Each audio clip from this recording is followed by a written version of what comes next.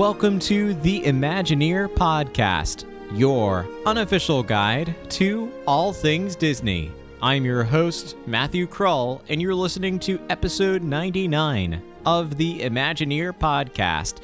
Today we're going to geek out about a subject that I think if you're a Disney fan who has been to Walt Disney World or Disneyland, or for that matter, any other Disney destination, is something you've thought about, whether you've actively thought about it or just subconsciously have recalled this topic. And that is your favorite, or our favorite in this case, smells at the Disney parks, including Disney Cruise Line. If you've been to the Disney parks before, you know that scent is one of the most critical parts and, of course, the most sensory to your Disney experience. It's very intentional. Disney works hard to create intentional smells at a number of attractions and resorts and other places around the parks. But there's also, as you'll hear in this episode, a few unintentional scents, things that Disney didn't necessarily create, but that just happened to trigger some memories of pleasant trips to Walt Disney World or to Disneyland, or again, to any other Disney destination. I have a couple of guests who I'll introduce in just a few minutes who I'm so grateful lent a couple hours of their time to talking about this subject. And what other community than the Disney community would you spend a couple of hours talking about scents? That's, of course, because, like I said, the smells at Disney are so iconic, and I think it is a place of coming together that all of us collectively, those of us talking in this episode, and those of you listening can probably relate to smells at Disney being some of the most memorable parts of your Disney vacation. And if you smell it elsewhere, it'll bring you right back. So I'm so excited to have this conversation with my special guests today, and then we'll also turn it over to you to continue the conversation beyond this episode. At the end of the episode, I'll come back and tell you a little bit more about how you can connect with the Imagineer Podcast on all your favorite social media channels and how you can help to inspire and create the future of the show. So, grab some headphones, pull up your favorite armchair, and enjoy this episode of the Imagineer Podcast.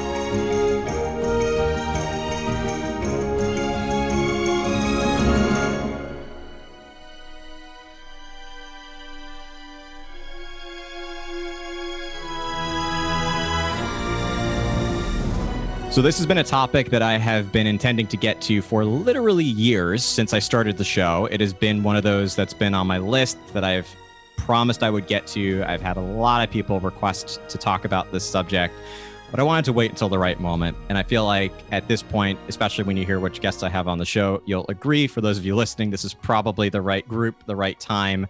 And I'm hoping this will be, and I think it will be, probably one of the most popular episodes of 2021. But that, of course, talking about Disney smells or Disney scents, or however you describe it.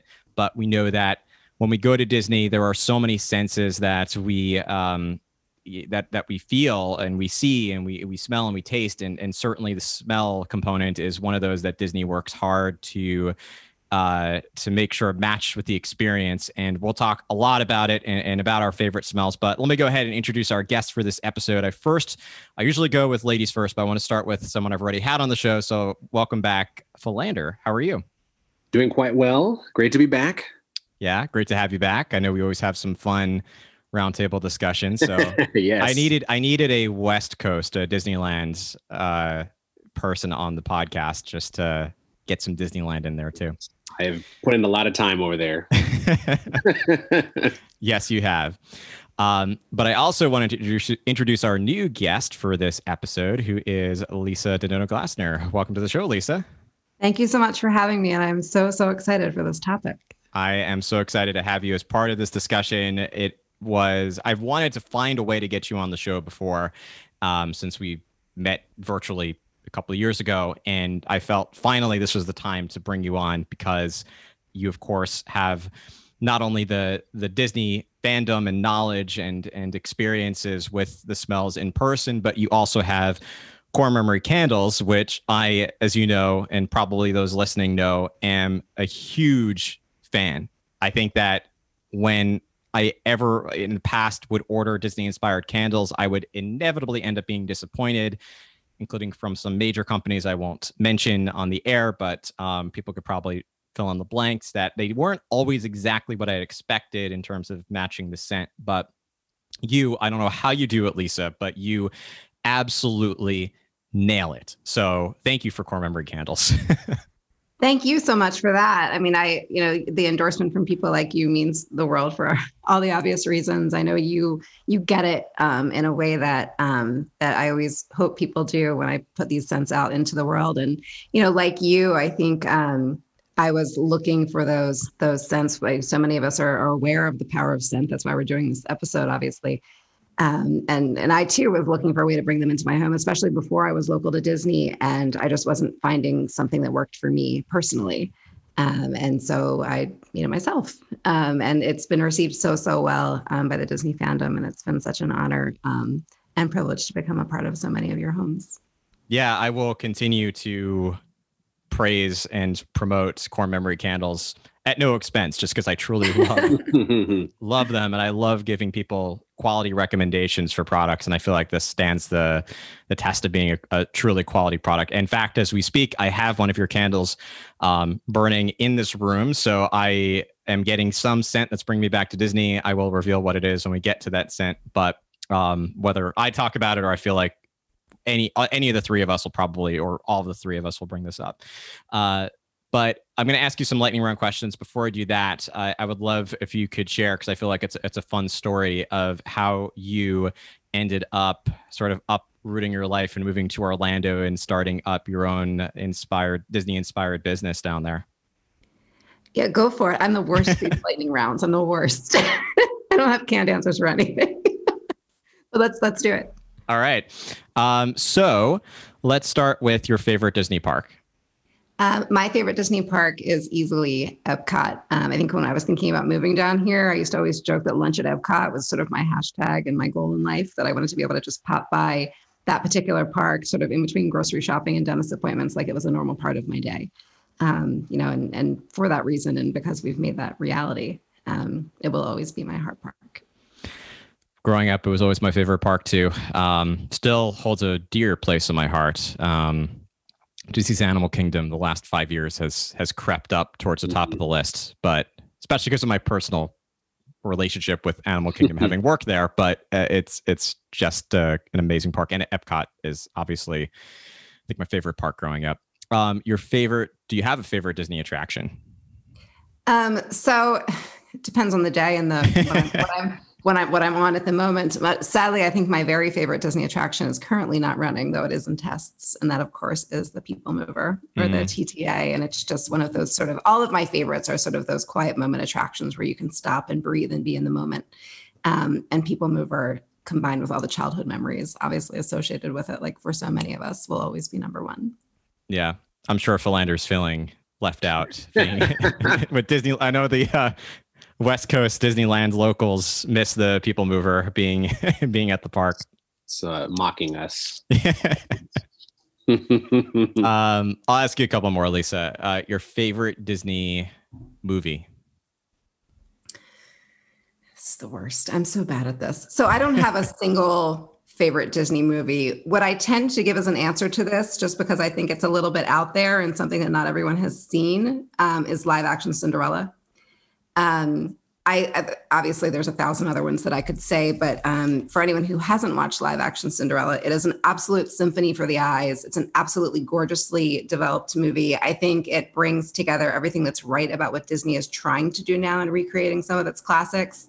And because it was such a vague storyline to begin with, they had the liberty of kind of developing some of the characters in really beautiful ways that they didn't have with maybe some of the more scripted, more Lion King-y, Beauty and the Beastie kind of scripts that they started with. And the message of the movie is just absolutely lovely. So I'll throw that one out there as my choice, just in case anyone hasn't seen it.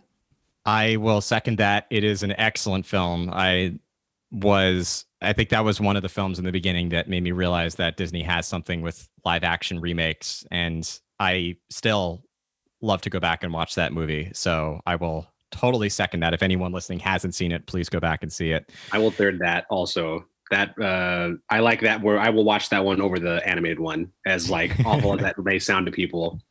I will choose to put that one on before the animated one for sure. Like it's very well done, so fleshed out.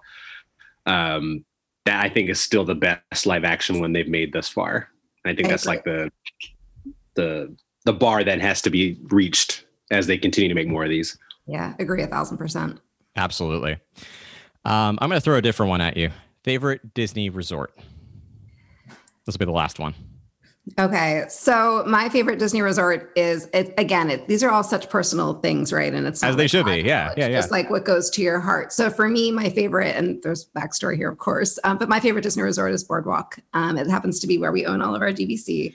I love, the objective reasons why I love it are all there. I love its sort of quirkiness. I love how it embraces the sort of freaky nature of itself, even though they took away the clown pool, and don't get me started on that. But yeah, so Boardwalk, I mean, just the experience of staying at Boardwalk, I love. Obviously, you can walk to Hollywood Studios and Epcot, of course, from Boardwalk. And I just love that experience of returning late at night from the park to your resort and walking along the boardwalk. And we always end up sort of seeing shows going on, some of the performers that we're hoping will come back to us soon.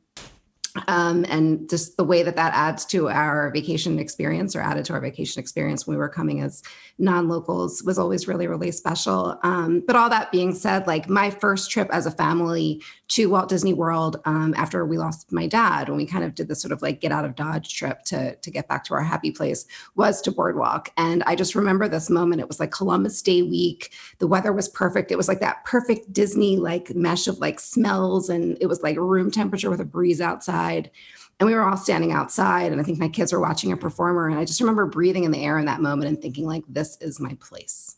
And everything kind of clicked into place. And that was kind of what got the gears in motion for our move down here eventually, that moment.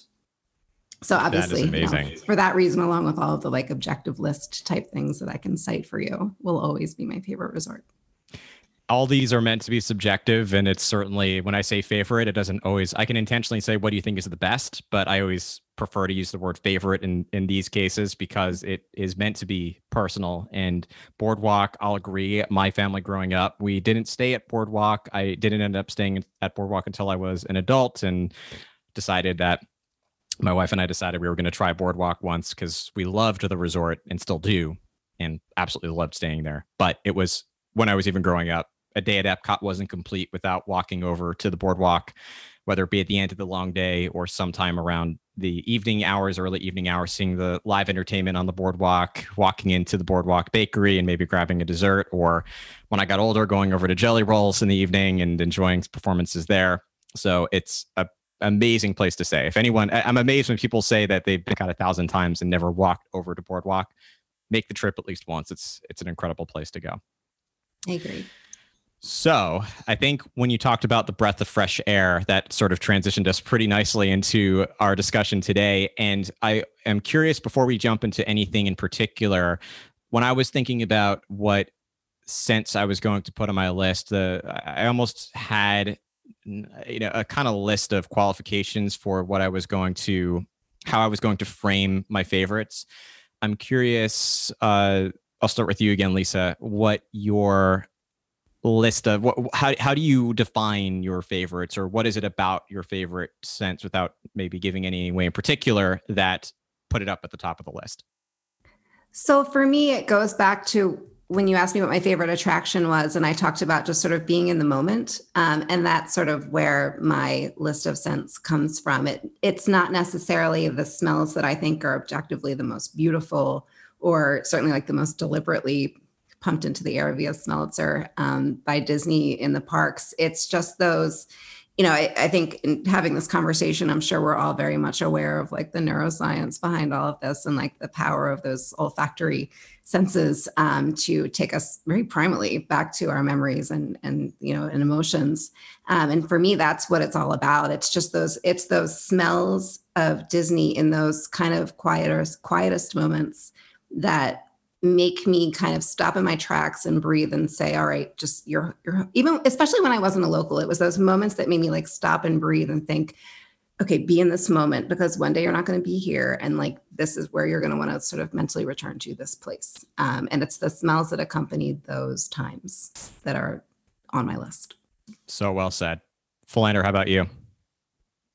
I think for me, it's kind of the same, I think, as Lisa put it. It brings back very specific memories, and I think it's slightly different for me in the sense that I'm mostly working most of the time when I smell them. So in that sense, it's not necessarily triggered to a memory that I have personally, but a memory that I'm sharing with other people as I tour them around. So a lot of times I'm spending the same moments or like spending a lot of time in specific buildings or attractions, and I enter them so often.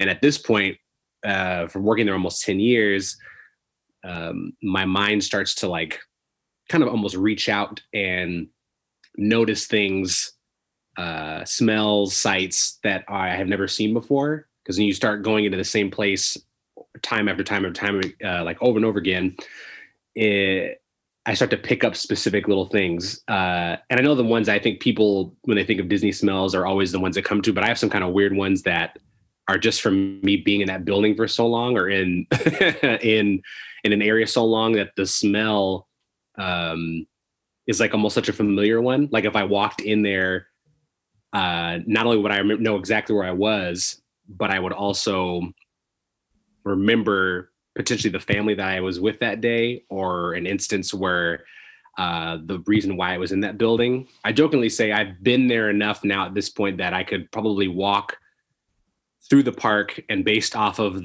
what I'm hearing, the way the ground is, like it's cobblestone, brick, concrete, the smell, I could probably figure out where I was. So it kind of brings back this strong sense of a bunch of memories. I can't almost put it to, I wish I could put it to one like Lisa does. That would be great. But it's like a bunch of memories all at once, from different times throughout the years. And it's almost like a very comforting feeling because, like Lisa said, there's an emotional attachment to it that's really, really strong. And it almost is like a very home feeling that you get. So mine are really all over the place. There's weird ones, but I think that's good, because I feel like a lot of people will say specific ones or ones that are really associated with Disney, but yeah, mine are oddball ones. Good. That's good, yes. That's exactly what I have too. I have some familiar ones, some odd ones in there too. Certainly the smells that we experience can trigger a lot of memories. There are ones that I remember going back time and again, and there are some new ones that I love too. And they're, to Lisa's point, not always the most beautiful scents. They're just the scents that make us feel like we're back home. And that could be a sweaty bus of people. It's not my favorite smell, but it's one that I remember well, going to the parks, or a sweaty monorail. But those are, back in the summer months. And you're right, Philander. I think that having worked at Kilimanjaro Safaris, it's not on my list, but I have such strong memories and emotions around the sense of the animals and the open air that bring me right back every time I ride the attraction to the experiences I had working there. And it's a wonderful set of memories to think back to. For me, I thought the same way. The sense that triggered memories for me and emotions, but also I wanted to pick ones that I felt were unique to Disney. There were some that you could technically experience elsewhere outside of the parks. So I broke the rule once or twice within my list, but absolutely the ones that I felt were unique just to Disney, that I could only experience going back there. Without further ado, let's get into our list. Lisa, I'll let you go first. You're the newest guest, and ladies first. So what do you have first on your list for favorite scents at Disney? So they're not in a particular order. No. Yeah, go in any, honestly, any order you want. I changed my list as even I'm talking it out with you guys. Yeah, as am I. So I was going to start somewhere else, but I think given the conversation that we just had, and the desire to avoid redundancy, I'm actually going to go a little far afield for my first one, and maybe break a rule, Matt, because you said if it was something you could smell elsewhere, that was just my rule. It's a totally different set of rules for how you develop. Very much. Yeah. So this is very much tied to memory. So when I would visit the parks as a child with my family, it was usually during the summer months, because that was when we could travel. And as we all know very well, it tends to rain torrentially in the afternoon. I'm here in Florida in the summer months. And my dad used to joke, my late father used to joke that he could set his watch by the summer storms in Florida during our trips. And that's always such a welcome thing, because I love rain anyway. Like give me like Mile and I during a rainstorm any day. It's my favorite place in the world. But in the heat of August, those storms are amazing because they tend to drop the temperature by like 20 degrees for 15 minutes. Yeah, that's right. But it's something, I mean, it's very specific to Florida, I think. And in so many of our memories, it's very specific to Disney, the sort of smell that hangs in the air after an afternoon storm here at Walt Disney World, because the air here is so saturated in the summer months, and there's so much lush vegetation, and there's so much sort of moist earth and dirt. And when you smell that air after an afternoon storm, you get that like familiar ozone smell that you would get anywhere, but you also get this like lush, like earthy vegetation scent that's very hard to pinpoint, but is very specific to Central Florida, I think. I've never experienced it anywhere else. And like I said, it's tied to so many childhood memories just because of when we used to come here when I was a child. So that is the first thing that I'm going to say on my list is the smell after a storm in the afternoon during the summer months at Disney. I have many memories from that as well. Growing up, my family didn't go often in the summer. We generally went holiday months up here in New York. So President's Week was a big one. Occasionally we'd go in around spring break, rarely this summer, but especially when I did a Disney college program and was literally outside working every day, it was a very familiar smell. And it's one that I think, to your point, is very unique.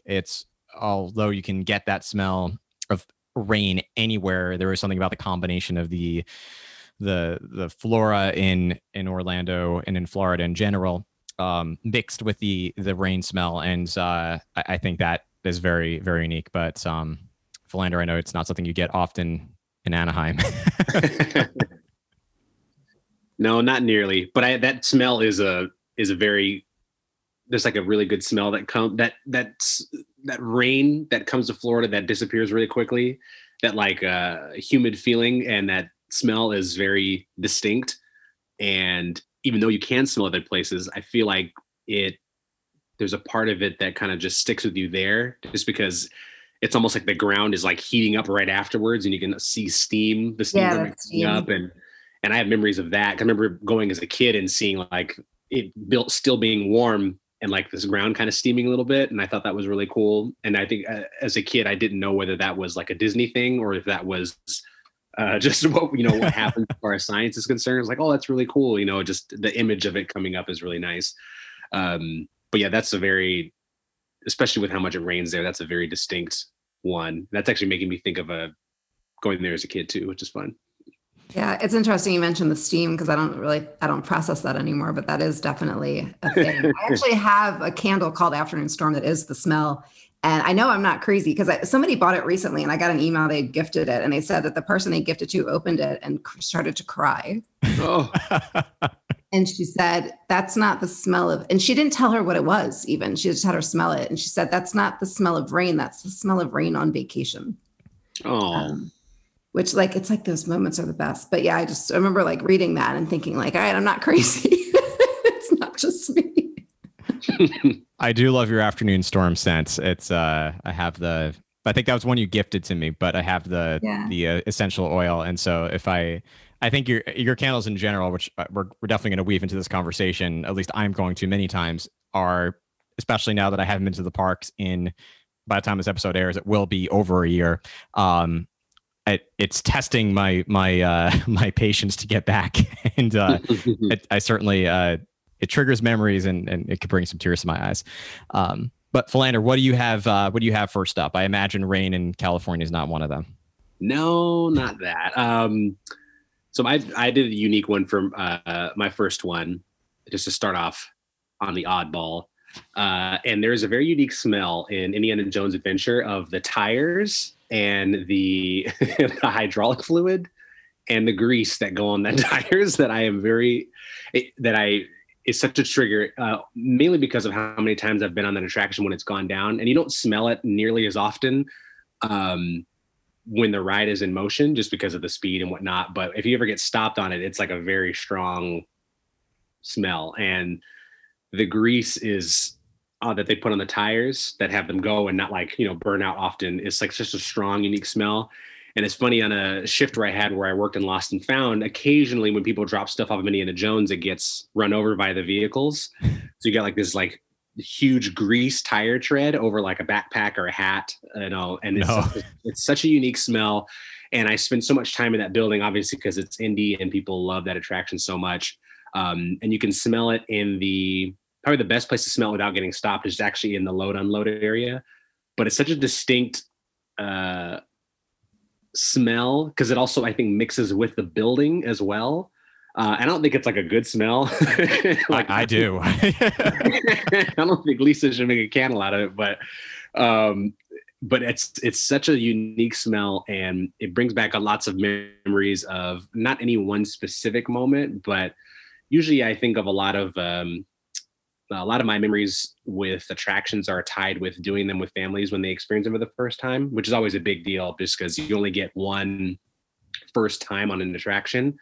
And you always hope that it's going to be like a very special one. And I have those very strong memories of, it's kids or families and they've never done it before. And I think that kind of always ties me back to attractions. And it's definitely a weird smell. And now I hope that whenever you all get to go back there and do it, you kind of like think about it. But yeah, it's a gross smell. I wouldn't say it's gross, but it's just like one that no one I think would think about. But yeah, that tire smell, if they're sitting in the station or in the building when they stop the attraction, it's unique. And it makes me think of those first time people. Like, I say my job is really unique in the sense that in those moments I'm almost living vicariously through people each time over and over again. So it's not so much about me doing an attraction hundreds and hundreds of times, but seeing it through somebody else's eyes. So I have a lot of strong memories attached to attractions through that. So Indy's a big one just because the way people come off of it after doing it, as impressive as it is something that always kind of sticks in my mind. It's not only on my list, it's also one I agree with you is a pleasant smell, although it's not, I think outside of Disney it wouldn't be quite as pleasant to your point, but it's a shared smell too. So for those who are maybe not local to Disneyland who haven't been, it's the same scent as Dinosaur at Walt Disney World. So it's that, you're right, the smell of the grease on the tires, the tires themselves, the hydraulics that are on the attraction. And it's very powerful when you exit the pre-show of Dinosaur or Indiana Jones Adventure and you enter into the load area. It was definitely one on my list. Yes. So you've already stolen one. This is a recurring theme that you regardless of how odd I make my answers, you always tend to steal them, Philander. But that's why we get along so well. I'm going to go to one that, I'm going to start with probably my favorite. I sometimes change up the order, but it's a new and meaningful smell to me. And it's an attraction that has a lot of scent. So I feel like it's going to come up a few times, perhaps. If not, I will come back to it. But Flight of Passage at Disney's Animal Kingdom, I've said before, it's one of my favorite experiences. When it came out, became my new favorite attraction at Disney, only to be surpassed by Star Wars Rise of the Resistance when that came out last year.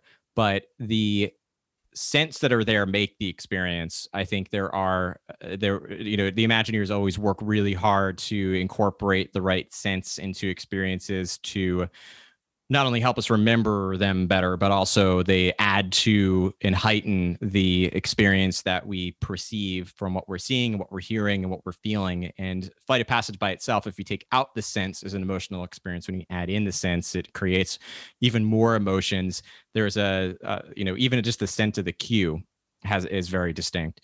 But for me, my favorite one is, and this is going to sound like a repeat of the Disney Illusions conversation, Philander, that you'll recognize. So when it's the cave scene, and it's that moment that you just escaped the grips of that Leonopteryx. You've just gotten right into that cave, and it's that moment of pause, which is so unique for a thrill ride, to have a moment, a break, a 30-second break in the middle of the attraction. And sure, the vehicles are still moving a little bit, and there's some kinetic energy happening, but it's all about, in that moment, just Lisa was talking about earlier, being present.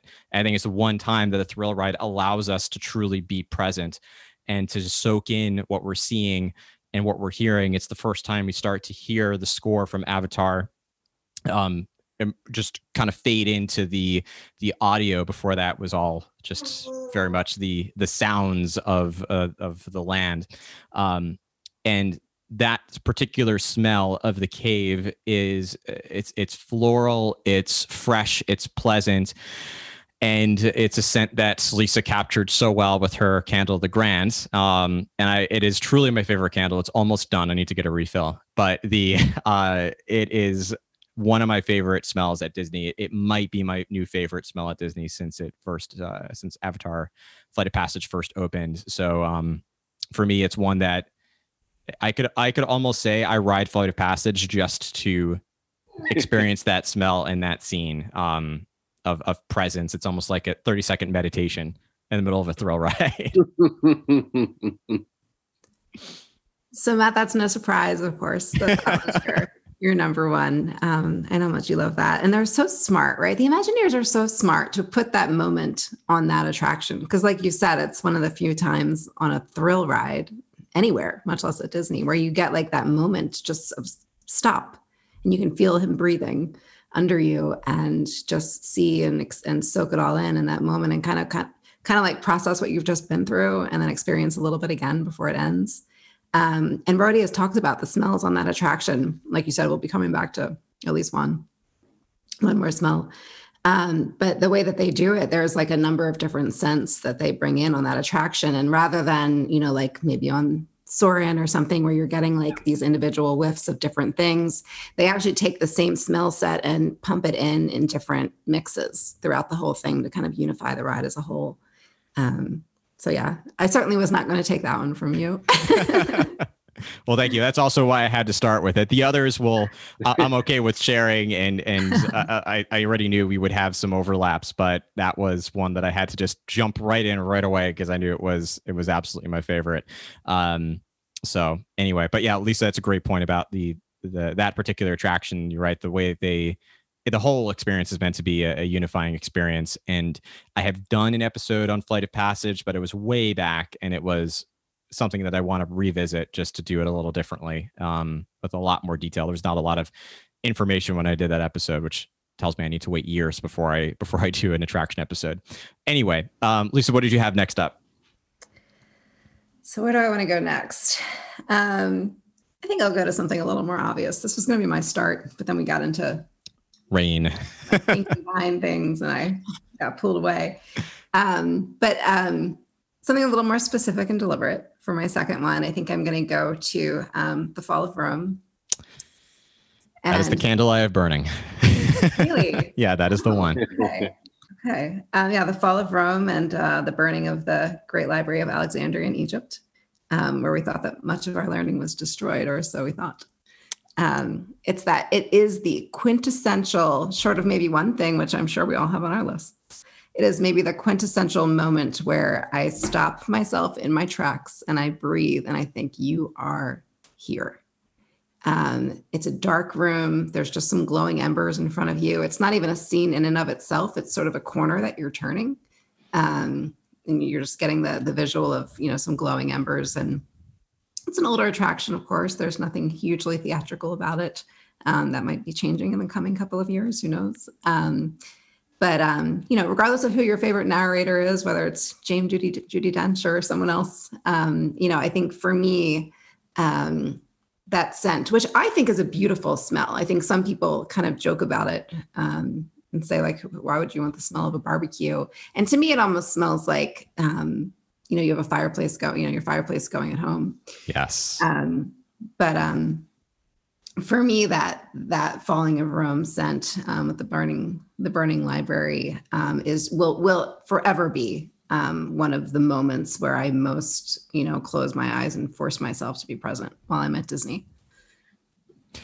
It was on my list. I am certainly, this is why I made more than 10, just because I knew if we would have some overlaps, but absolutely, it's one of those that's very early childhood memory for me. And I'm glad they've kept it all these years. There are some scents that they have gotten rid of over time, but this is one that has remained. And I think it is the scent I already think of when I think of Spaceship Earth, maybe when I think of Epcot, when I think of Disney. And I'm so glad we have the scents, Lisa. It's another one of those that I think is completely on point and brings me right back. I'm starting to, since we started the episode, I lit it, and now it's starting to make its way over to my nose now. So it's as you're talking about it, I remember the smell very well.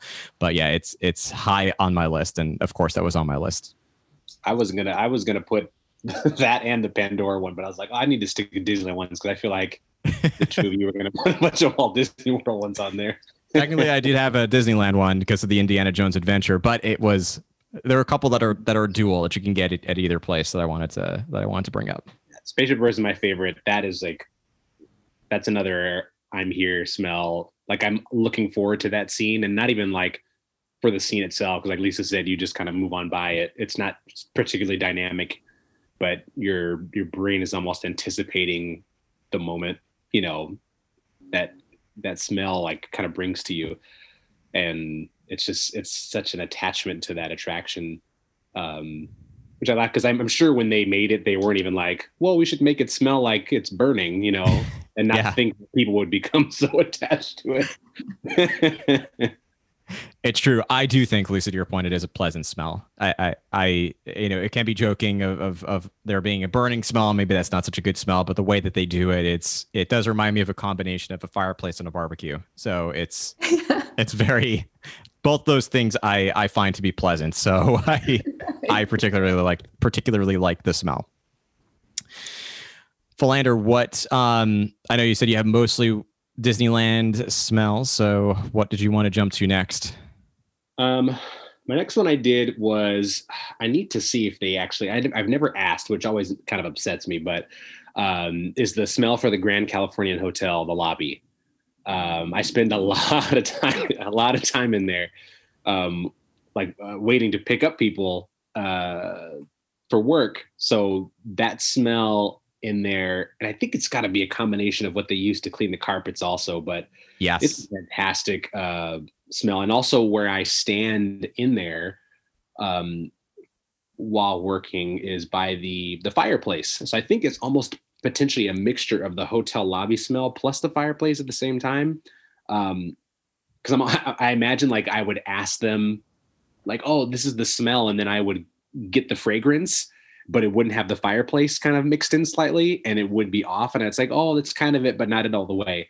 But I spend a lot of time waiting in that lobby, since I think 95% of my work days potentially could start there. And that always kind of brings up the thought of kind of like a new, kind of like a new day at the parks, and a new challenge, new goals. So it's kind of like, to me, like a good starting smell for the day, like a homey smell, like kind of, I think how Lisa kind of put to it, like when you go through Spaceship Earth and that kind of moment where you take a moment to kind of take in your surroundings, because there'll be times I could potentially be waiting there by myself and I'm not talking to anyone. So it allows you to just kind of be in the moment, and really take in the kind of everyone around you at that point. Because in those moments, I'm usually just watching. I'm people watching because I'm just standing there. So I'll see, they'll have families coming to check in or checking out. People just kind of walking through. There could be the piano player playing. So it brings up a lot of these like individual memories that all are wholesome when they are kind of put together like that. And I swear I'm going to get that smell, and it's not going to have the fireplace in it, and it'll be off. I'm certain it's a mixture of the two, like 90 or maybe 80% like fragrance for a hotel lobby, and then a tiny bit of fireplace like burning in it too.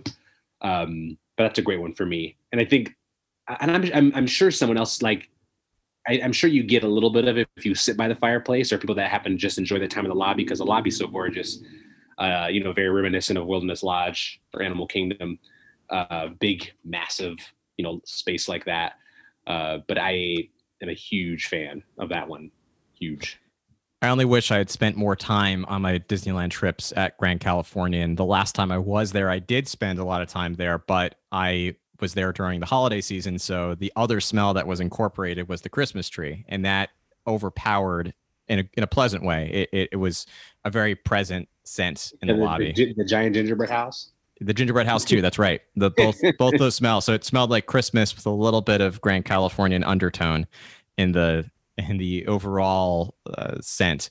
But I think it is very similar, if I remember, to Wilderness Lodge. It's obviously a similar theme. They both have a similar style of architecture and that grand lobby with the giant fireplace. So I'd imagine if I were to remember Grand California and smell minus the Christmas tree, I think it is very similar to Wilderness Lodge. But there is something about the resorts that it's the first place where many people start their vacation. And after the smell of arriving in Orlando, which I didn't put on my list, but the smell of walking off the jetway, and you get that first Florida fragrance in the air, that humid, like moist air with we talked about after the rain, the smell is a little more powerful, but it's the first, to me, the resorts are the first scent we get that let us know that we're home.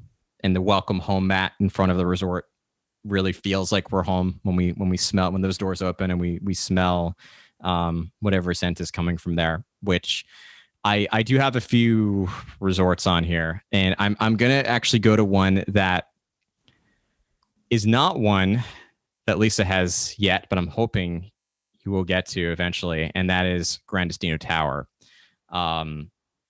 The smell of Gran Destino Tower it's new right now. I think it still has that new resort smell, which is one component of it, especially when you walk into your room. It's the new hardwood floors, the new furnishings. That's one scent, but I've been there enough to remember roughly that smell. I know that when I had asked, it's from a company that they use called Scent Air, and the smell's called Hibiscus Passion, but it's only sold commercially. And they have a consumer version of the smell that's called Paradise Breeze, which has a similar experience. And I have been trying since I found out to find that scent, and they must have discontinued it or it's not available online, which is certainly a very likely option. But the resort in particular has become my new favorite place at Disney for a place to stay.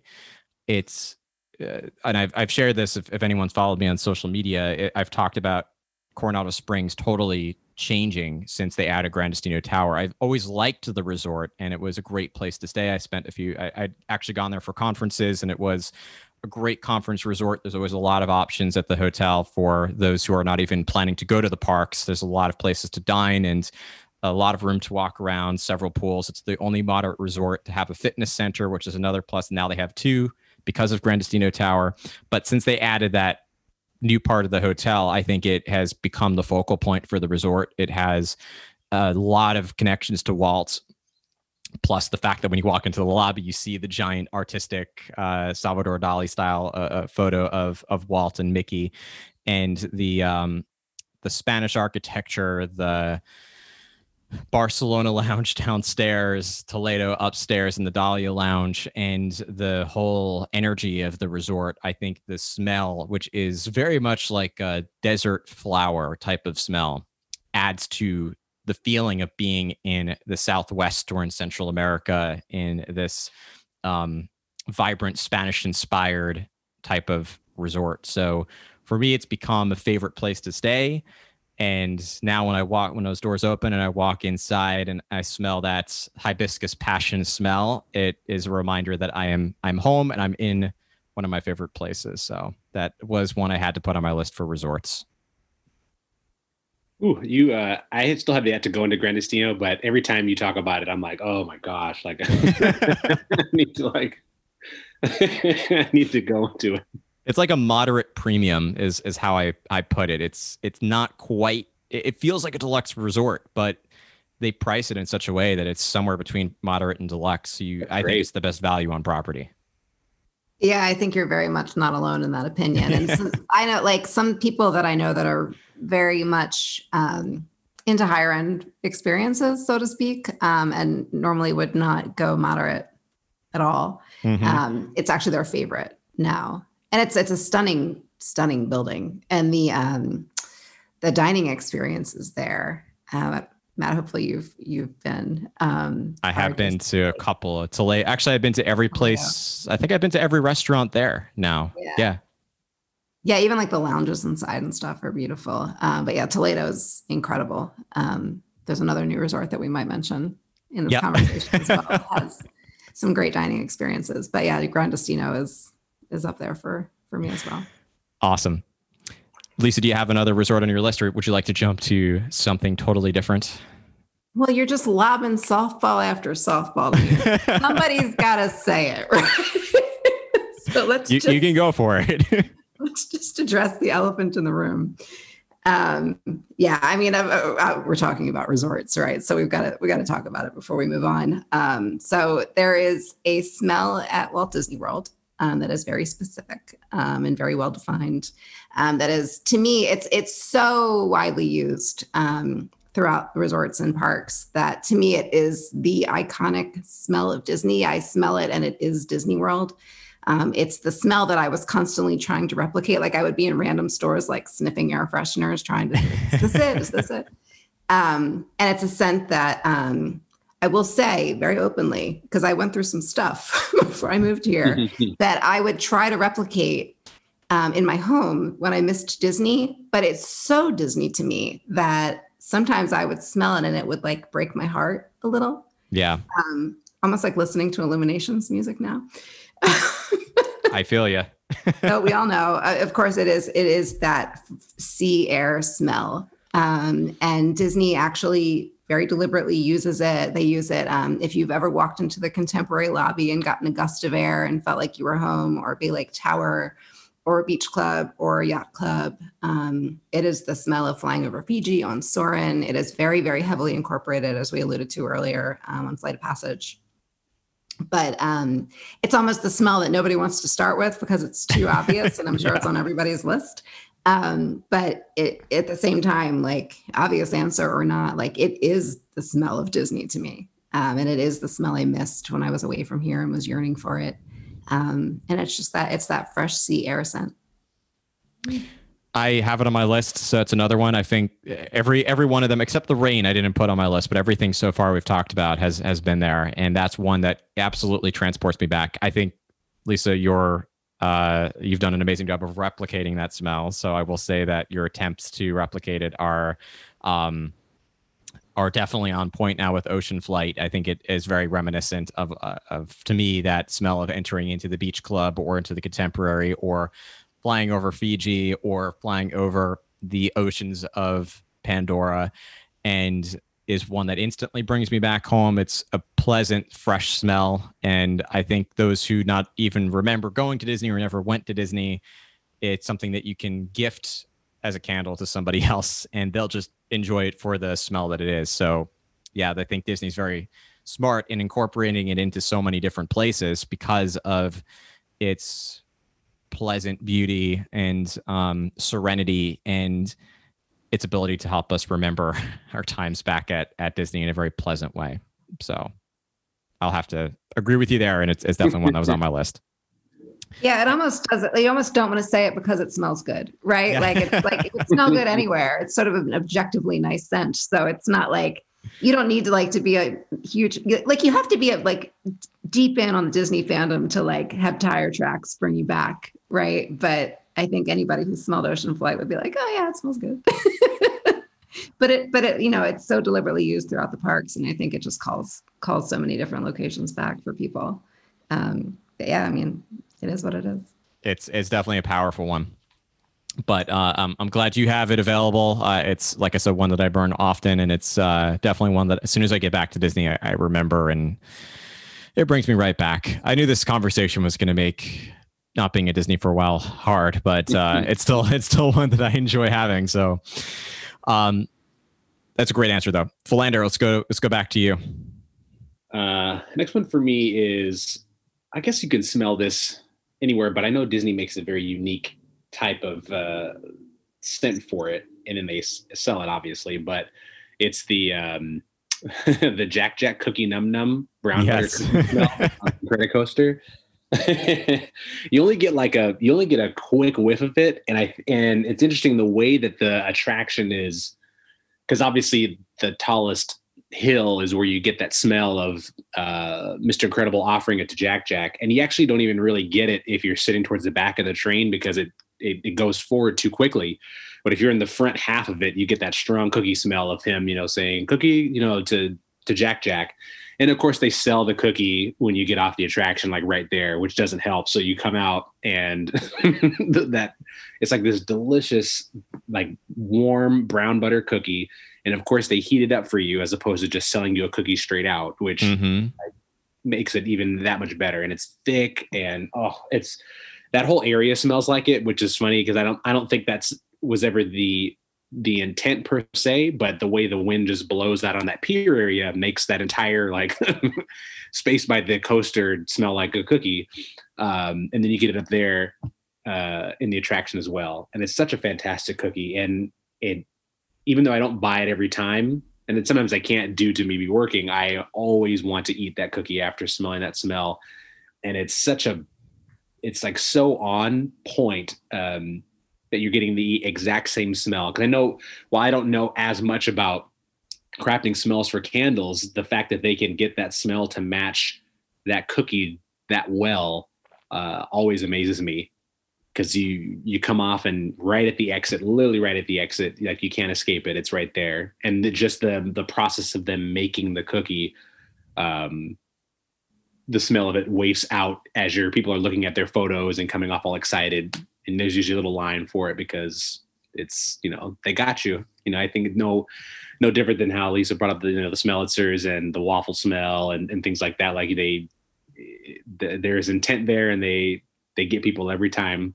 And the cookie's good too, thankfully. Like sometimes I know you can get a smell of like food and the smell may taste like it smells better than the food itself. But this is one where it's like a solid match. I'd have to agree. I think it's another example of Disney incorporating a weird smell for a thrill ride.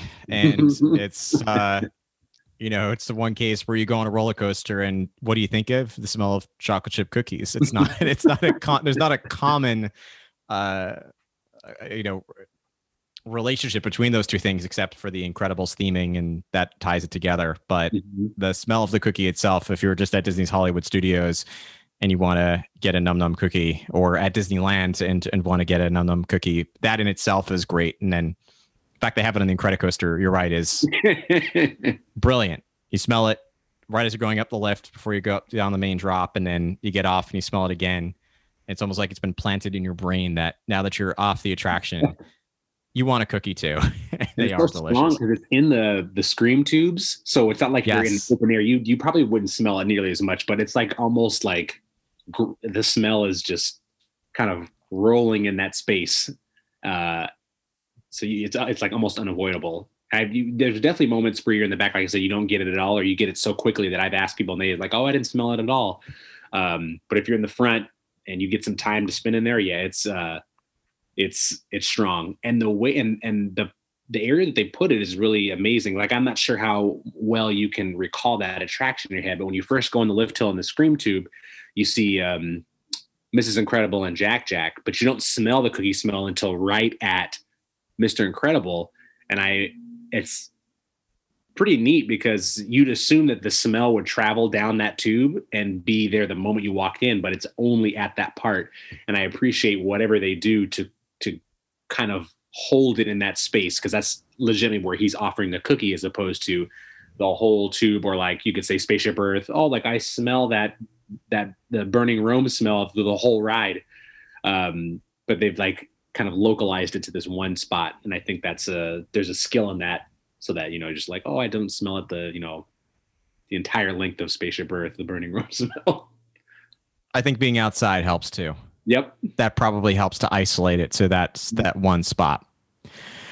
I'll stick with food. There's not a lot that I have on here for food, because when I think about the experiences at Disney, food is not something that is unique to going to Disney. And there are experiences, like even chocolate chip cookies. There's something about particularly the Num Num cookie that's great, but I can go down the road and get a really solid chocolate chip cookie or bake them at home. And it's a very similar experience. But there's one for me, technically two, but I'm going to go with one of them. There's one scent that's really more of a medley of smells that is reminiscent of all of my Disney vacations growing up. And that's the smell of the buffet breakfasts that you can get. Usually character dining, but even if it's not, the smell of 1900 Park Fare or BOMA, or in the case of Disneyland, Goofy's Kitchen, or sorry, not Goofy's, Goofy's Kitchen, or in Walt Disney World, Chef Mickey's. Oh, it's Chef Goofy's in Disneyland, right? I'm trying to remember. I think it's Chef Goofy's at Disneyland. Goofy's Kitchen, and then Chef Mickey's. Chef Mickey's, right? Goofy's Kitchen at Disneyland. So I had it right the first time. I was doubting myself all of a sudden. So yeah, Goofy's Kitchen, Chef Mickey's, any of the, even BOMA. There's a lot of those. It's the smell of Mickey waffles meets scrambled eggs, bacon, sausage, coffee, pog juice, orange juice, and the resort smell that is very, I think, reminiscent of all of my vacations. And it's, again, like I can get a breakfast medley smell somewhere else too, but there's something about when you combine it with the resort smells at Disney that reminds you that you're at a Disney breakfast, whether that's at a character breakfast or at a standard buffet breakfast somewhere else. But that for me has always been a very powerful trigger of memories. And whether now we go to, even when we go to the Grand Floridian Cafe, which has been a new favorite, it's such a pleasant way to start the morning. Breakfast at Disney in general are such a great way to start the day, especially at a resort. But something about that smell, I can literally, it's one of the strongest memory scents that I have. I can, even though I'm not even near anything that's like that, I can easily remember what that smells like. So it's always been a pleasant and powerful and positive memory for me. Amazing, because it all smells the same too. Like, I feel like breakfast buffets, like some of them are cooking largely the same things, but some of them have unique offerings on their own, but it's still the same smell. Like you said, that you triggered that memory in me right now when you said the coffee, the waffles, the eggs, the juice, and then you get a little hotel smell, especially at BOMA, because I adore BOMA so much, but that smell is so unique, that like just breakfast smell of like all these things coming together. That's a really good one.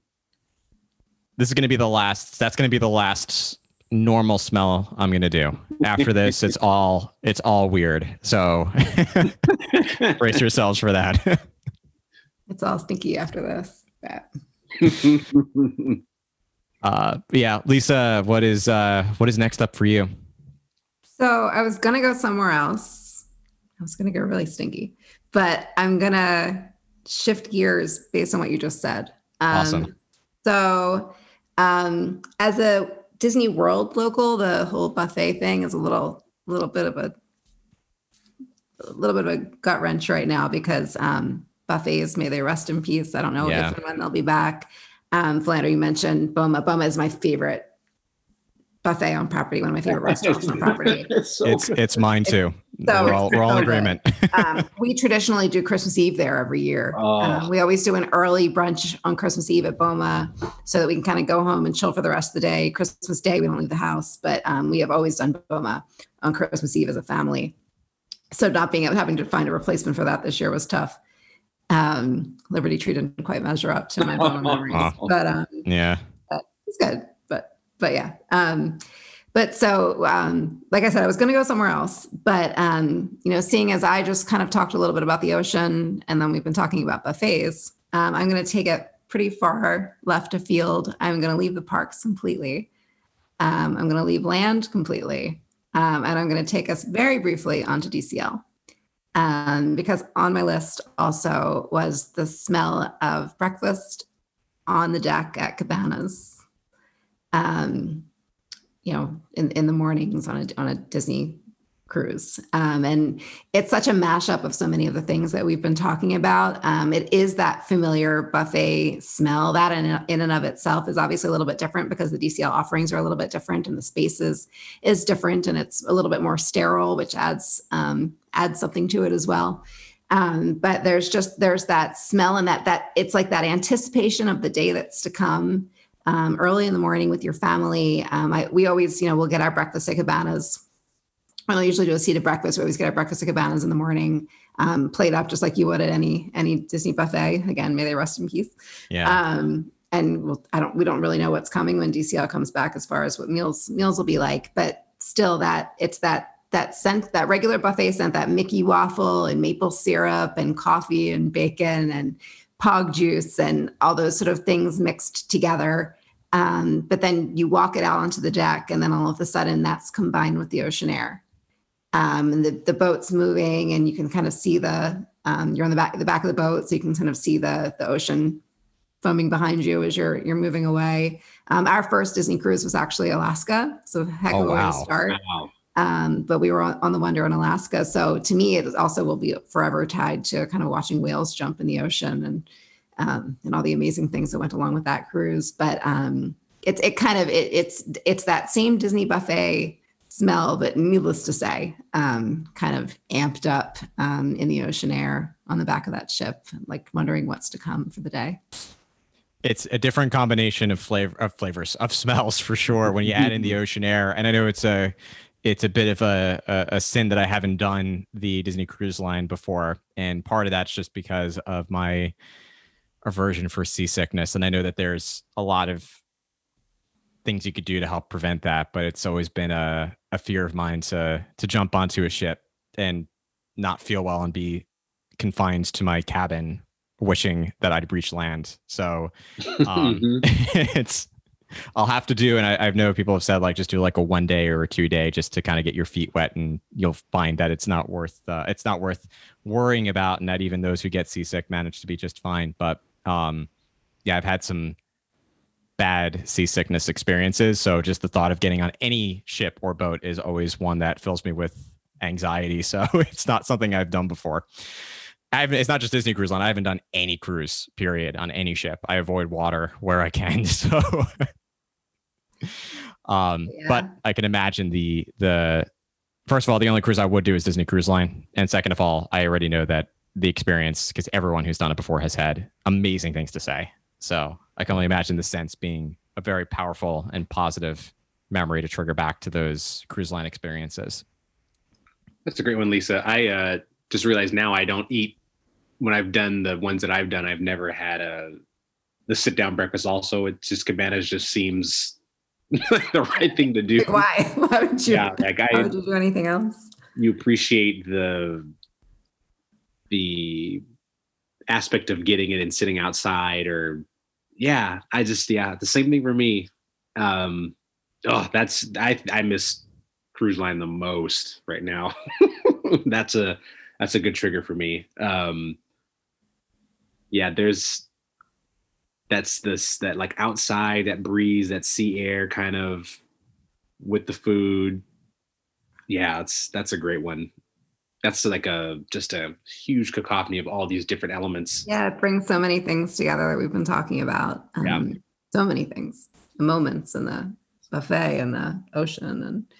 And it's funny, I always joke that one of the best things about moving to Disney is that I now travel elsewhere. Because I used to miss Disney so much that every time I could get away from work, we would like run down here if it was for a weekend or a week or whatever it was. And now that we live here, it's like, oh, like I can see the world or hop on a cruise or whatever. So we've definitely indulged that. It's funny, like you say that one of the best things about living at Disney is going elsewhere. Your vacations extend beyond Disney. Yeah, we obviously go to Disney more than any place else. And once every couple of years, we'll throw in someplace else, but it's inevitably always Disney. Yeah. Philander, what do you have up next? I actually realized I did have one Walt Disney World one. And this was very similar to Lisa's description of like I've made it type smell. And it's a sore spot one, but it's the way that the Magical Express bus smells.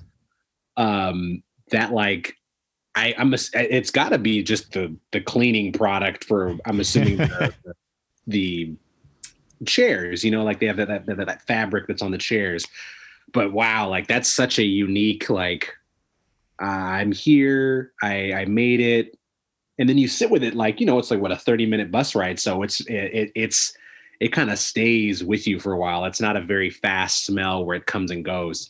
And it has such a strong association with the start of a probably soon to be fantastic trip. But that one, and whatever they use, but it's such a very distinct from the moment you step in there.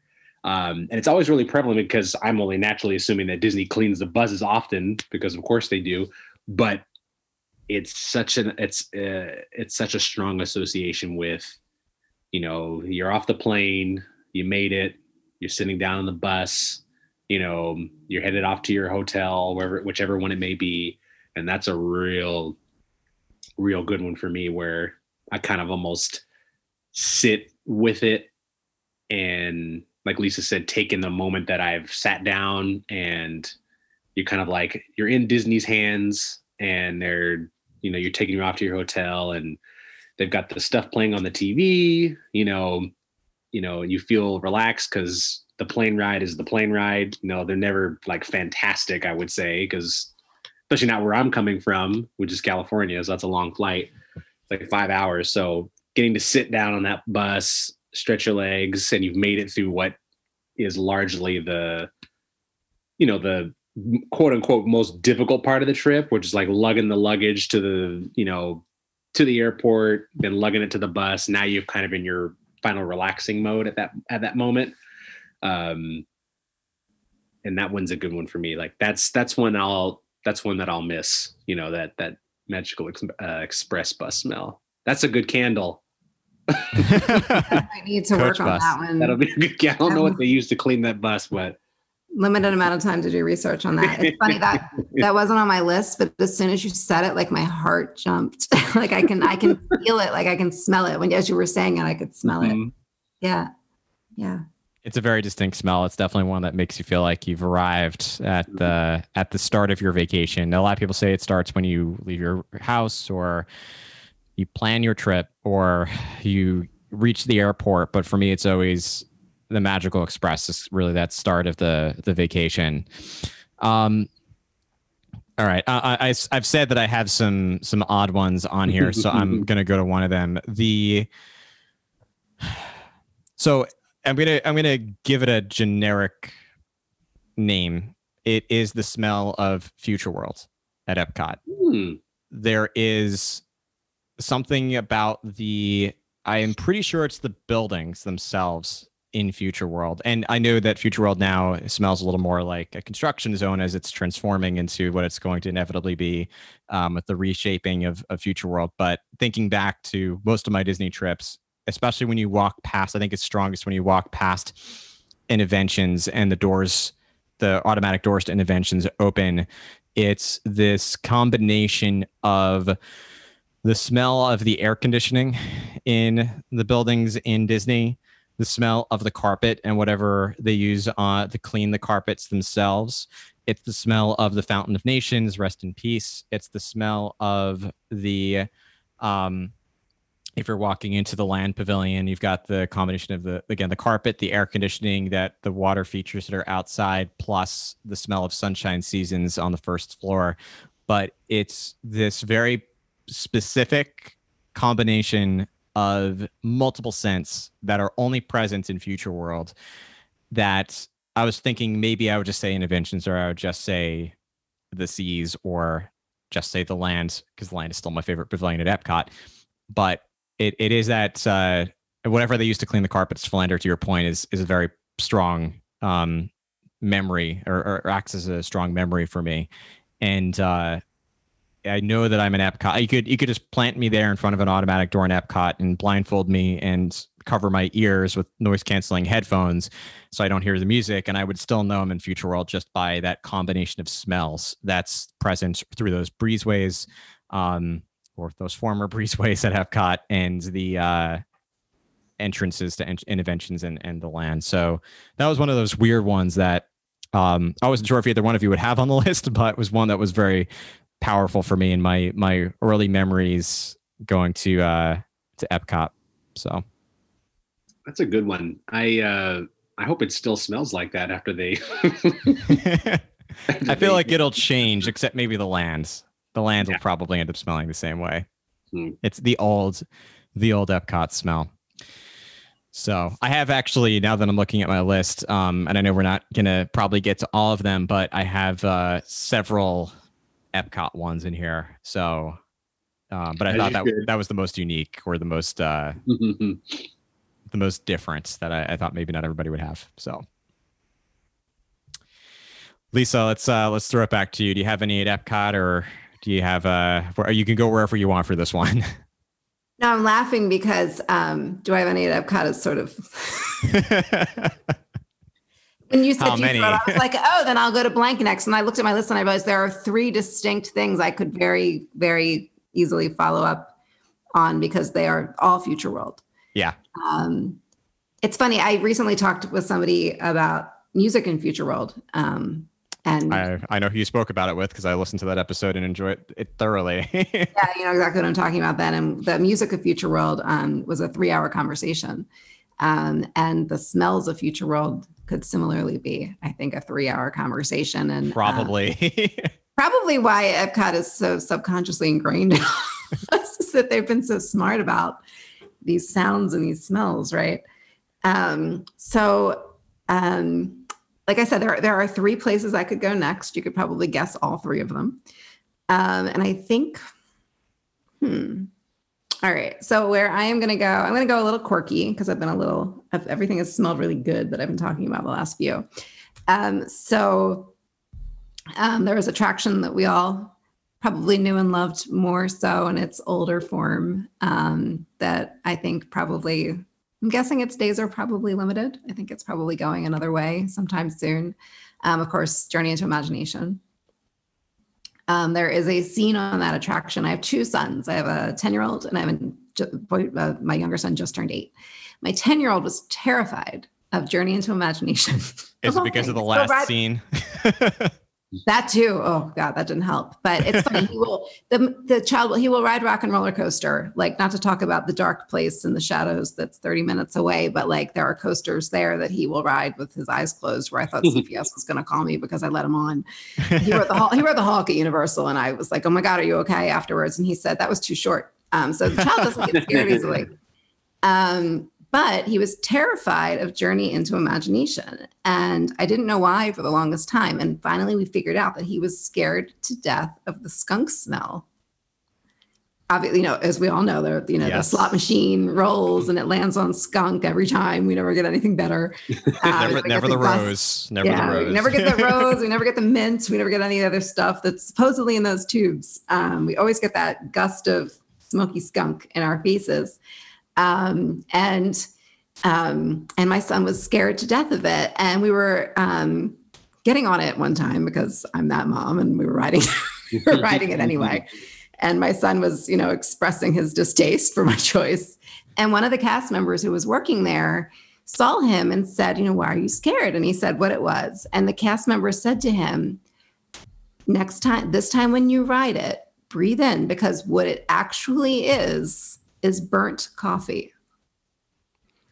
And ever since, my son has been fine. Yep. Ever since this God bless this cast member, because he loves imagination now. That stinky skunk smell is actually the smell of burnt coffee, which actually obviously is a very unpleasant smell, but it's not the same as feeling like there's a skunk in your face. And ever since then, he's been totally fine on imagination. So obviously, for all the right reasons, all the obvious reasons, I associate that icky smell with something great because we're on imagination, of course. But now I have that sort of pleasant memory of the cast member taking the time with my son, who's scared of nothing and was terrified of this smell, explaining to him what it was. So that's on my list for that reason. I find the smell slightly pleasant.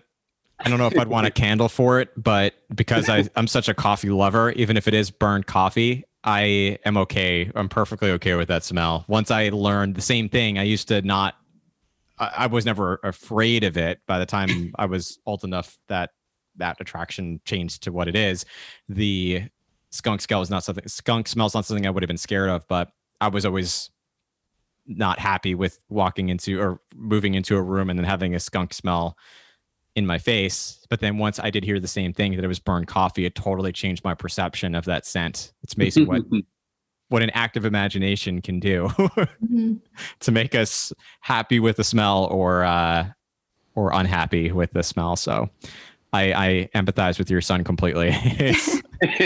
Since I learned it's burned coffee, it's not a favorite, but it's one that I associate with the attraction and come to look forward to. Philander, are there any in Disneyland that stand out to you? Because I know you said you mostly have Disneyland at your list that are kind of like we're talking about Epcot, very iconic, that bring you back to some pleasant memories at Disneyland or unique combinations of smells that you can only get out at the parks? Yeah, my next one was a really unique one. And trying to find one that was very, very specific, like Future World. You know, you're not going to smell that at any other Disney park. That's like specific to Epcot. But the way the final scene of Mr. Toad's Wild Ride is when you're in hell. So that room is hot, obviously, and the way, because it's kept hot, I think it's the way the heat is making the room smell is really, really unique. And you're not in it that long, but it's almost like being in a room that's like stuffy, and whatever paint or material is used for the design of the space itself, whatever that is, like heated and warmed up, has such a very strong, unique smell. And it's not a bad smell. I think it's not one you maybe want to can a lot of, but but it's such a unique smell. And I didn't get a time to actively appreciate it till I was on it and it stopped there. And you just kind of, and I sat there maybe for about 2 minutes before it started up again. But it's like God, I'm trying to think if I can think of a smell. I'm trying to remember it too. I've been on Mr. Toad's Wild Ride a few times out there, but it's because it's not bad. Because I want to say it's not like a burning smell, like a burnt smell, but it's like a like charred or smoky. Yeah, maybe like a charred smoky, or like if you kind of maybe warmed up. Because I want to say like warmed up, like paint that's warm, but that's like almost, paint is too strong of a smell. Like I think that would make you like sick.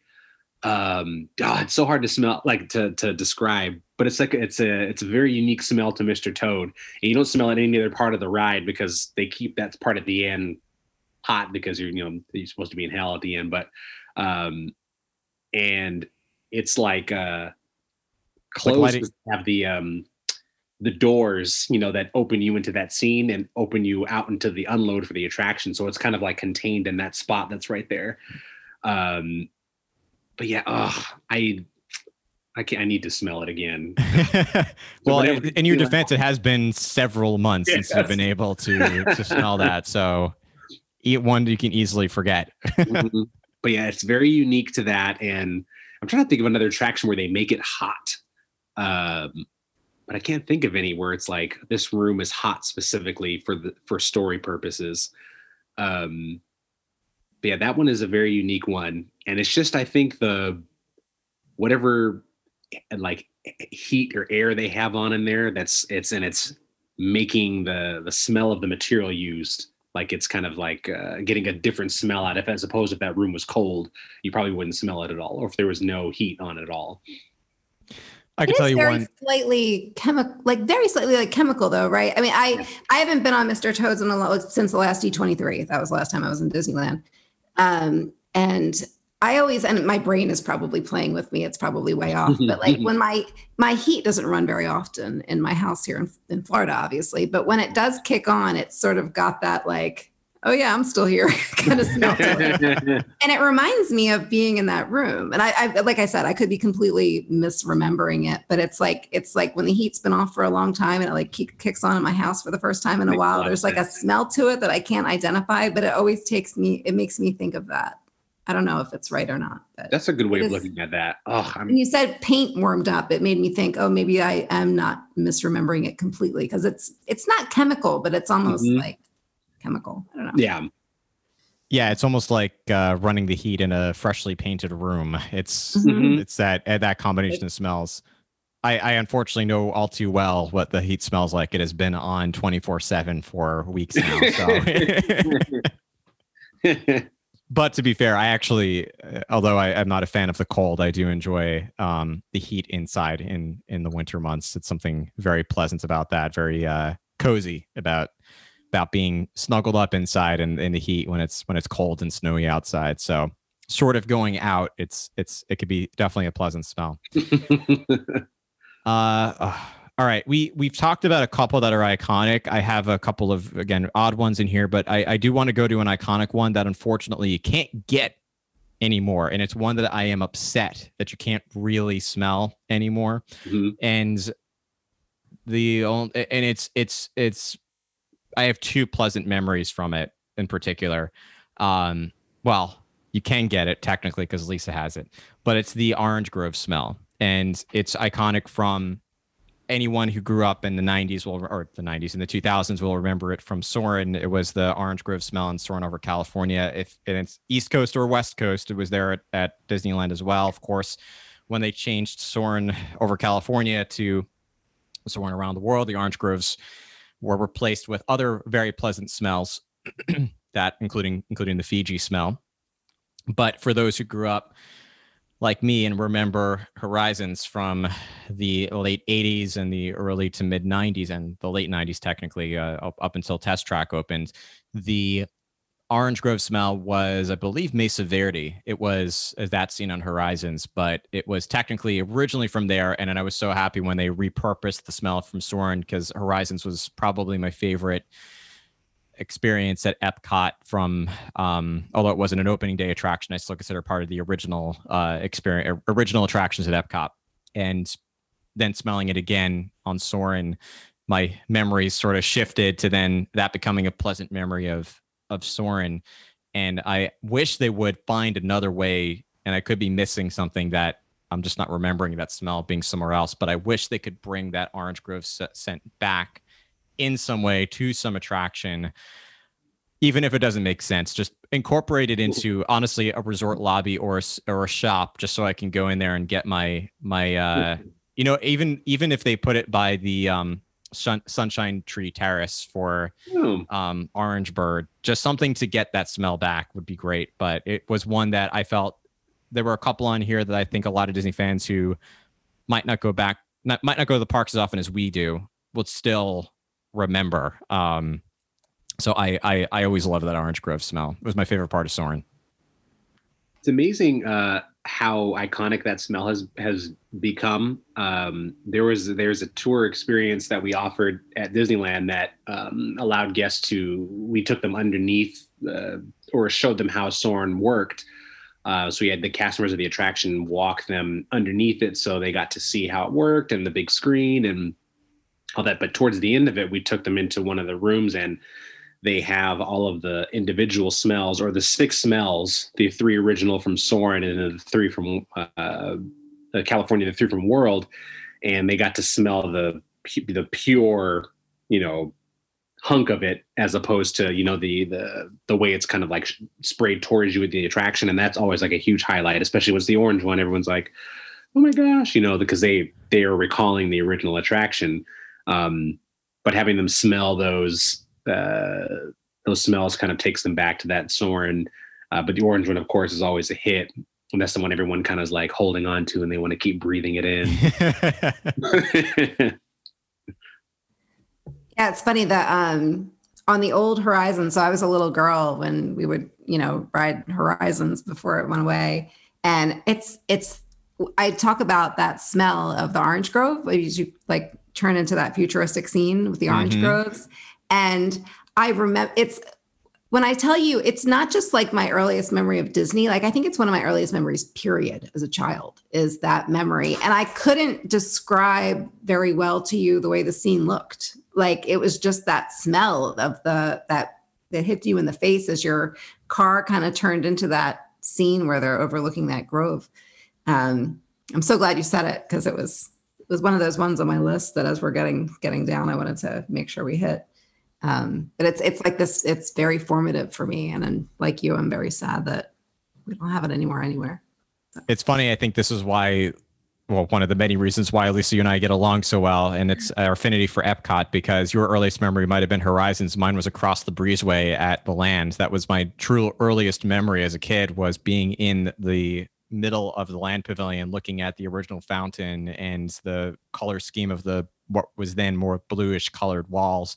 And that, for me, it was more of the sight than the smell. I can't remember the smell of it as well, but Epcot is my earliest memory as a kid. So I think that's why a lot of the smells on here too are clearly on there.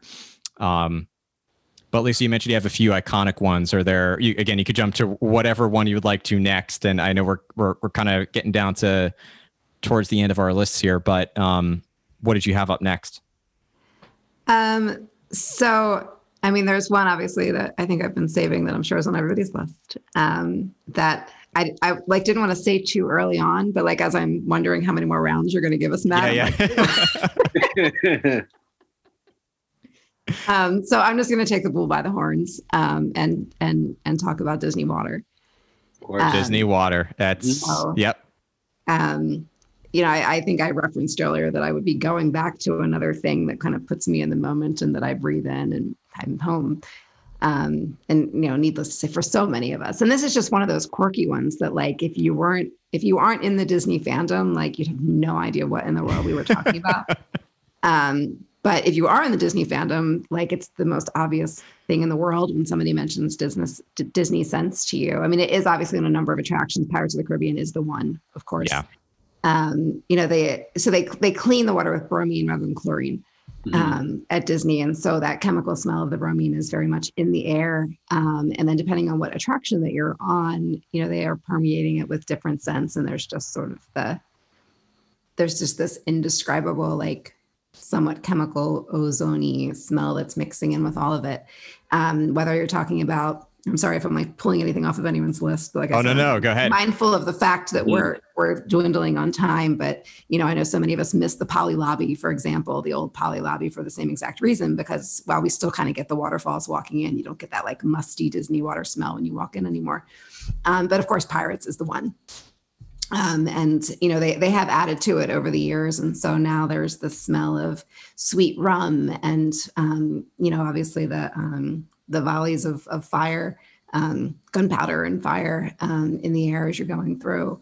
To me, it is the smell, right? I mean, I've said, like, I said ocean, the ocean air is, sort of that iconic, you're at Disney for anybody type smell. But if you're in the Disney fandom, I think that Pirates of the Caribbean scent, no matter what form it took, whether it's sort of the old sort of pure musty water scent or what they've kind of layered into it over the years, kind of is that scent of bringing you home. And I think for so many of us, it is the epitome of Disney kind of understanding the power of scent, no matter how good or bad it objectively smells, to like get into our subconscious. So like I said, I mean, I'm sure it's on all of our lists, and anybody who's listening, I'm sure it's on your lists as well. But it's the one. It's the one. It is definitely an example of a quirky smell that every Disney fan relates to, and was one that was on my list. I didn't put Pirates of the Caribbean because I knew that, Lisa, you would probably have it, or Philander, because it's also very prevalent in Disneyland as well. That might be on your list too. I will say, the Castillo del Moro candle that you have, Lisa, is the closest that it gets to actually being physically at Pirates of the Caribbean. You can play the cue music for Pirate, or the main theme to Pirates of the Caribbean, and light that candle and close your eyes, and you'd be convinced you're there. But the one that I actually put on my list, which I'll knock off now, is the Mexico Pavilion, because it's not just the water smell of Grand Fiesta Tour, but it also had that unique combination of also the smell of tequila from Cava de Tequila, churros, and then this, again, almost an extension of the Future World smell in the Mexico Pavilion, that makes it very unique. But Pirates of the Caribbean is, of course, on there. Philander, did you have it as well? Oh, yeah. I, like Lisa, didn't want to like jump out the gate with that one, but I think it's one that has to be said by one of the three of us at some point in it, because I think Matt, your listeners have been like, they didn't even bring up the Pirates, so it's like someone had to say it. Yeah, no, I know there's a couple more, and we'll go through a couple more rounds, but that was one that if Lisa or Philander you didn't bring up, I was absolutely going to bring up. And there's another one that's on here that has to be discussed, but Philander, maybe it's on your list. So what do you have up next? The next one I have, you both may be more familiar with me, or not more familiar, but to answer a question. Now, this smell is the the very specific steam smoke smell that comes from the railroad. Yes. And it's powerful at Disneyland. Like I think you get a whiff of it at wherever there is a Disney train, but it's very strong at Disneyland because the railroad there goes through a lot of tunnels constantly. So you're like literally housed in it. And I have not been on the Walt Disney World Railroad that often. And I know it doesn't really need to go into tunnels a bunch there, just due to the way the park is laid out. But in Disneyland, when you leave Town Square, you have to go through a tunnel to get to New Orleans Square. Then after that, you go through Splash Mountain. And then on the way back from Toontown and Tomorrowland, you go through the Primeval World Grand Canyon diorama, and in there, like it's like that's the air that's in there is just that train smell, and so I adore that smell, and you can smell it a lot. It's a lot stronger if you're sitting towards the front of the train as opposed to the back, but when you're inside the tunnel, like you're just getting that smell only almost, and it's very, very strong. And I don't have that strong of a memory of if the Walt Disney World one is as is the exact same. I'm assuming it is. I can't imagine they run the trains that differently there, but I know I don't smell it as much there just because of the fact you're not enclosed with it.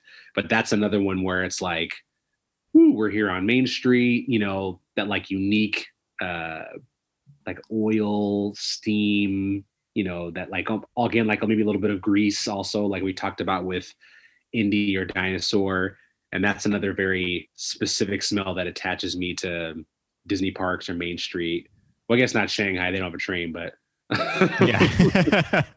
But all the other ones, that is super unique. And that's a very I think I want to say it's got to be at least a pretty iconic Disney smell, because I can't imagine people come from places where there's just a lot of trains prevalent, especially steam ones. That's just not a thing that is in existence as much as it used to be a long time ago.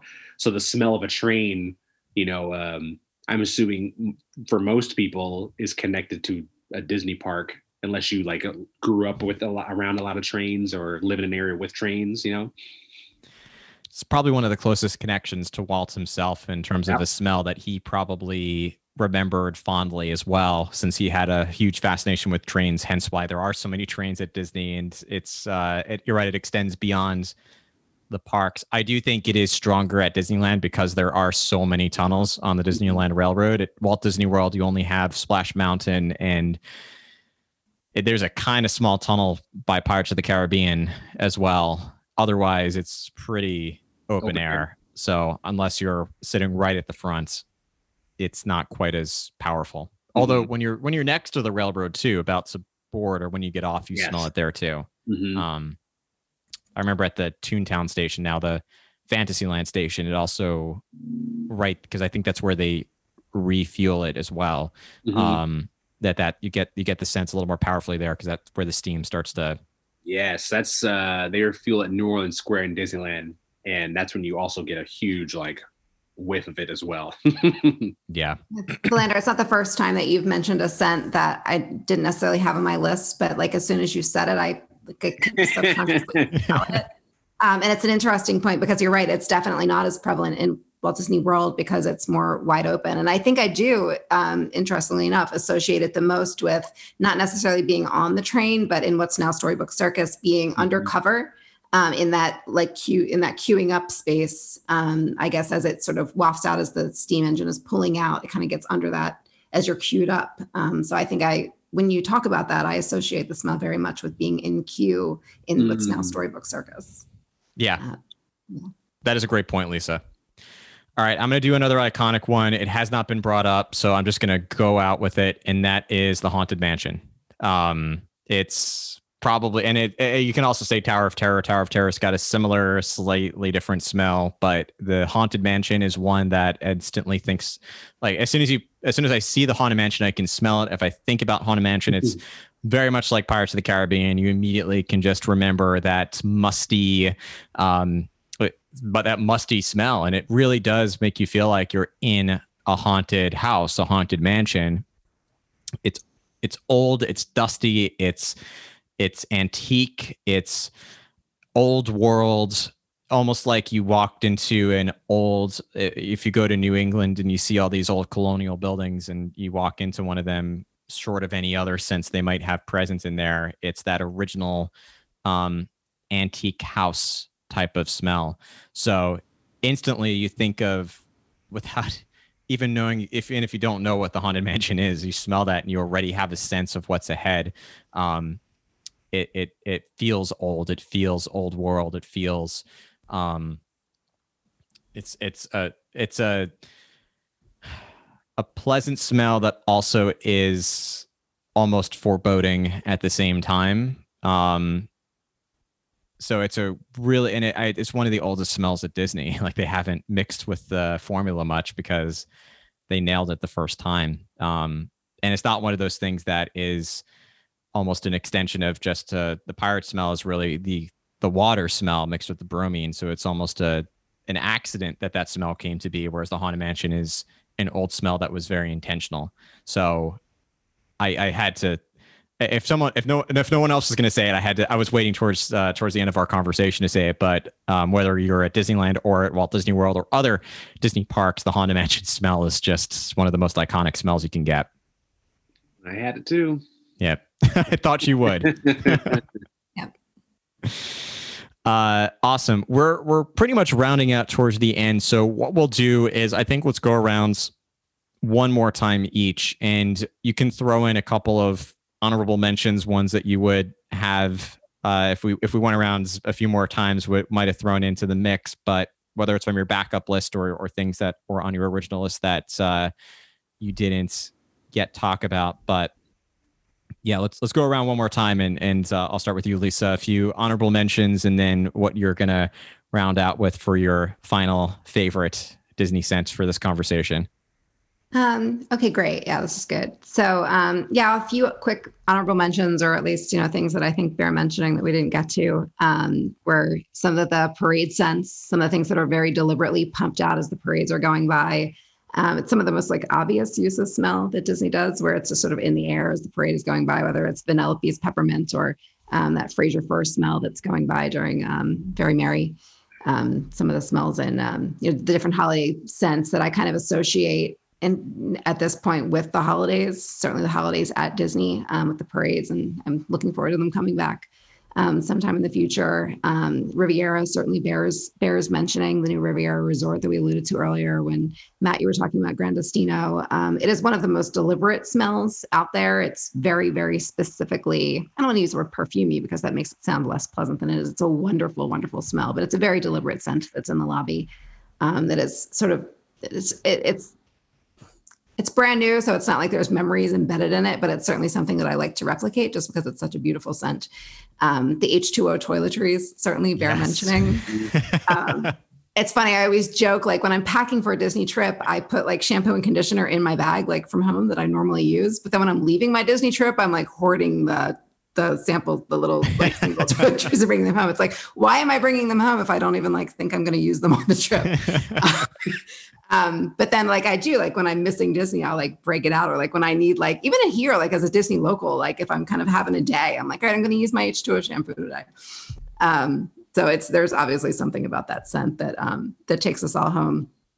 And water scents. We didn't talk about Living with the Land on the land ride. Yeah. That obviously, I can't not say it, but we've talked a lot about water attractions. So those are all my quick, I could talk for hours about each one of those. Oh, I could too, trust me.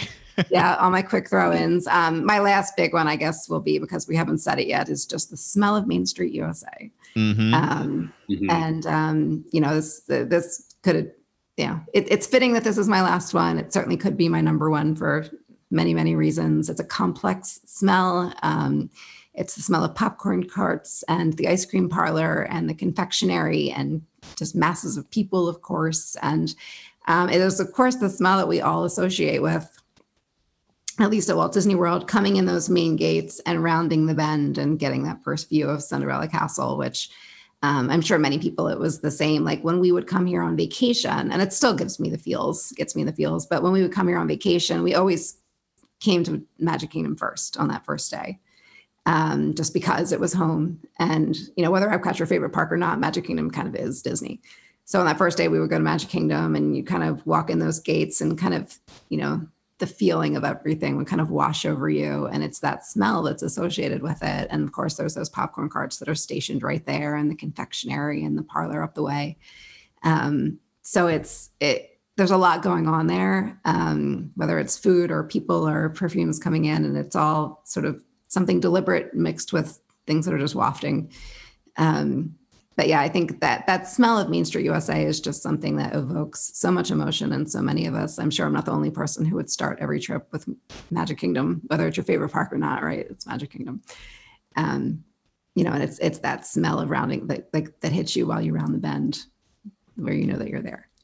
So. My family always started there too, and it was on my list as well. It's absolutely a scent that is always reminiscent of Disney. Plus you mentioned the popcorn and the candy shop, and for me, even just especially at the end of the day when they open the doors at the Plaza Ice Cream Parlor, and that fresh waffle cone smell, or the smell of the bakery. It's all very pleasant. I like that you threw in Riviera as well, because that was actually one of them that was on my list too.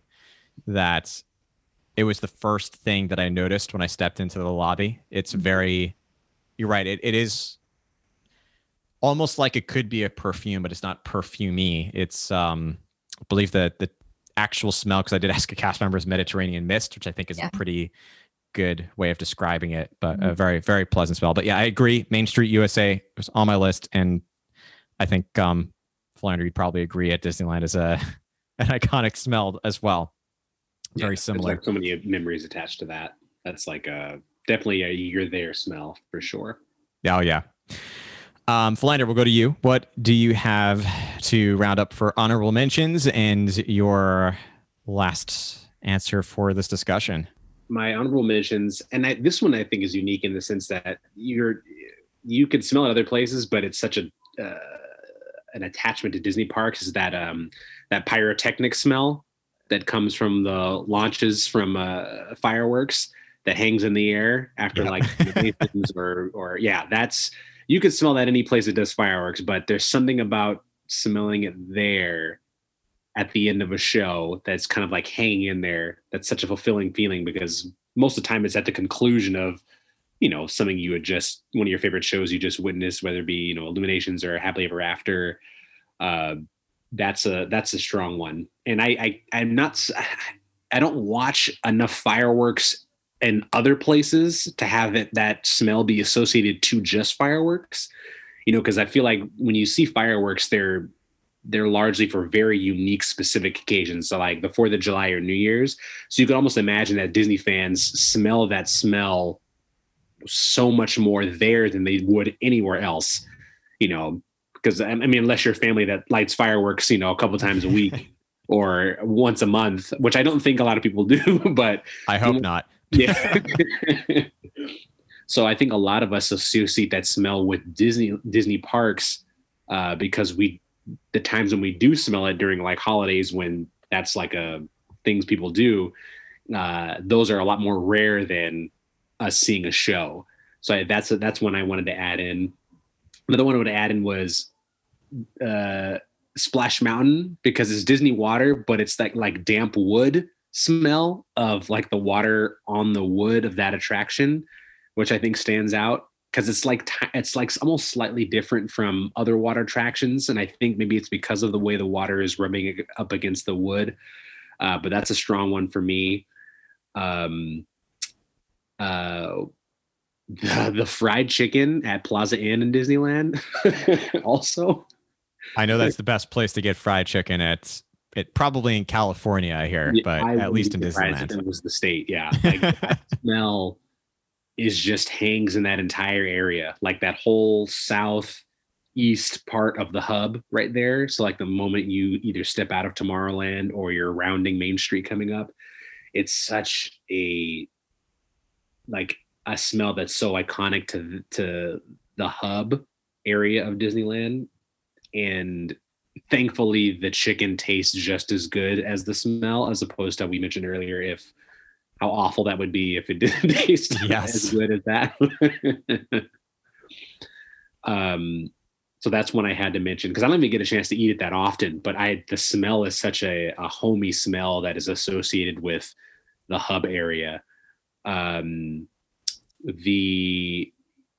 There's a smell of the flowers and the trees in the hub also at Disneyland because they have, I know Walt Disney World doesn't have them as much anymore because they cleared a lot of them to make room for all the viewing. And I miss those big trees at Walt Disney World. Someone had just posted an old photo of it earlier and I got a little like, oh, like how it used to look. Yeah. And I understand, of course, the need for more space for viewing, of course, as the parks get busier. But there's a way that the tababuya trees smell in Disneyland and the poinsettias that are all in the hub because it's such a tighter hub at Disneyland for it's much smaller size. So when you're standing in those areas, you get a really, really strong like flower vegetation smell there that you don't get at any of the other Disney parks because they're so much bigger, that compact like that compact feeling is kind of lost out of the parks due to like the much larger size. So that's one I had to mention. And then I think my final one, which is a fantastic one, is the smell of beignets when you're walking through New Orleans Square. Like that's that one is in New Orleans Square. Again, it's very small, so that smell kind of like wafts through the tiny corners of that land. And every once in a while, you'll get a whiff of the Marie Antoinette's perfumery also there because they have their doors open and you get that strong smell that comes out. So New Orleans Square is wild to me because you get that plus Cafe Orleans is an outdoor restaurant largely. So you get a lot of smell of the pommes frites from there too. So New Orleans Square to me is like just such a strong, hit of smells. Same thing from the way the exit for Pirates is, you get that Pirates water smell coming out of the exit as well. So in some moments the moment you pass that, you get that, and you get a little of the perfume, then you get a little of the beignets, but they're never like almost overlapping each other. I feel like somehow they're living in harmony with each other because it's never just like a massive wave of all the smells. They kind of like have their little bits that kind of separate from each other, which I don't know if that was even intentional or not, but it just works. We'll chalk it up to Disney magic, I guess you could say. It definitely is. Of all the things at Disneyland, I am probably most envious of New Orleans Square because I love New Orleans Square as well. And I know we can get beignets at Walt Disney World at Port Orleans French Quarter, but I'm also hoping that with the changes coming to Splash Mountain that perhaps we'll get some beignet counter service near Splash Mountain in the future. And I can only imagine the lines that'll be present, especially at Magic Kingdom. But I'll wait at least once. If you can wait 12 hours for a Gideon's cookie at Disney Springs, I can definitely wait about an hour or however long it'll take to get some beignets at Magic Kingdom. Or pump that smell into the new version of Splash Mountain as well. I'll agree with you there. I was going to say the same thing. I was like, probably my first thought. I'll say one of my first thoughts, just to sound less crazy, that when we found out about the reimagining was like, ooh, maybe we'll get beignets in Frontierland. if we were only, I hope we're lucky enough to get that. All right, I'll do a couple of honorable mentions, and then my last one, what do I want to say? Honorable mention. Test Track was actually an honorable mention. The smell, it's almost a new car smell. It's not quite the same, but it's a future new car smell. It's a smell of Test Track.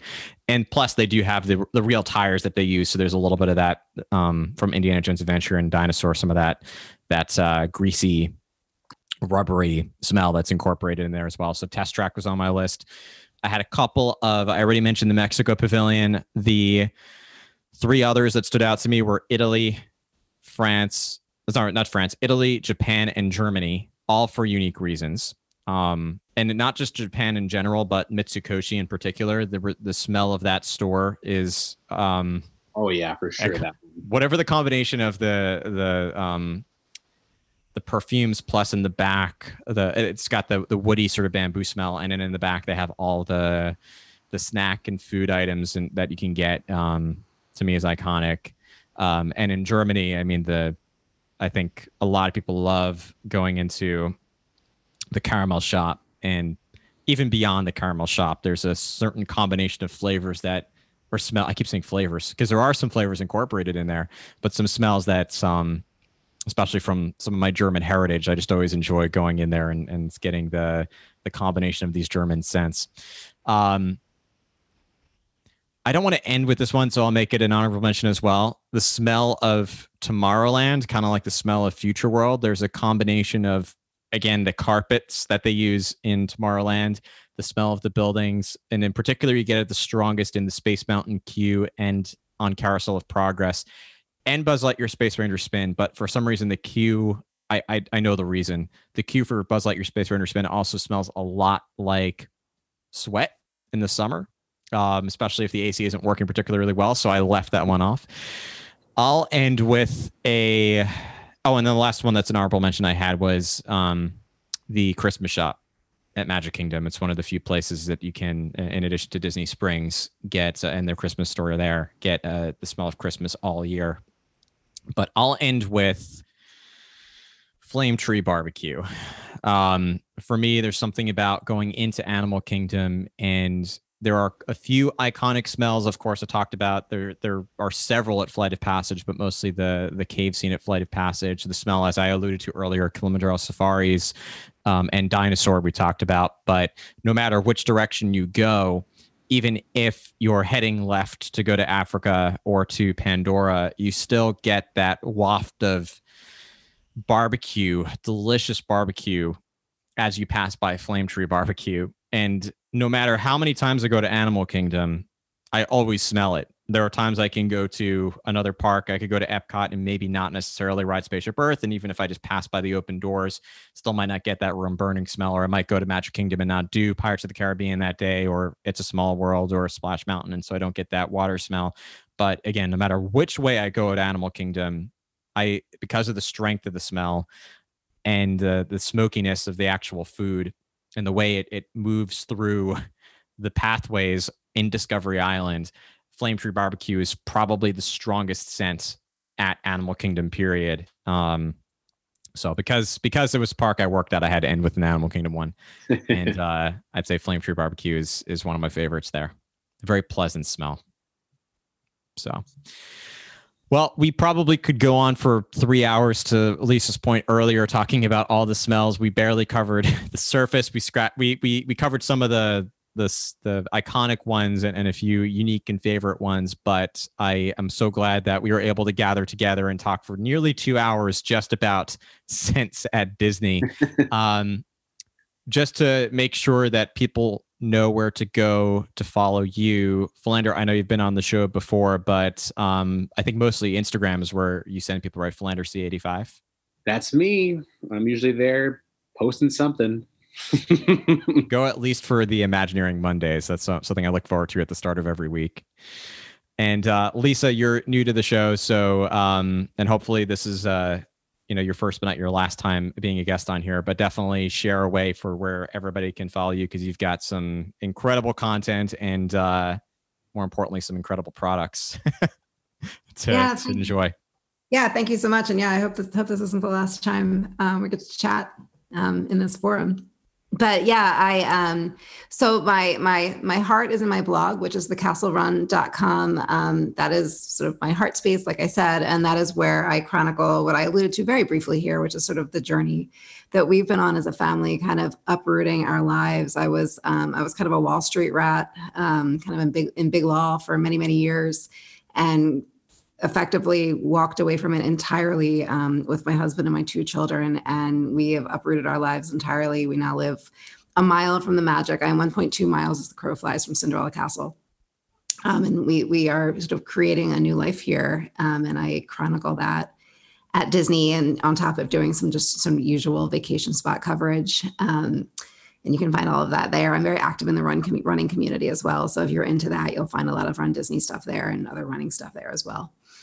And on Instagram, you can find me at The Castle Runner. I'm extremely active there as well. I try to connect those two forums very much so, and I have active communities in both spaces. And then, of course, for folks who are still attuned to Facebook, you can find me there as well under my name, Lisa Donato Glassner. And I have groups and pages under The Castle Run as well. And of course, what all of this has been going to is my shop, which is Core Memory Candles. If you're on the blog, The Castle Run, there is a shop tab there, or you can just go directly to corememorycandles.com to shop the shop. I have currently 34 different scents offered in 2 different size candles, wax melts, oils, and in some of my most popular scents, sprays. I'm developing a couple more scents, and I also have some other things in the pipeline that'll be fun projects for people who are interested more in personal use items.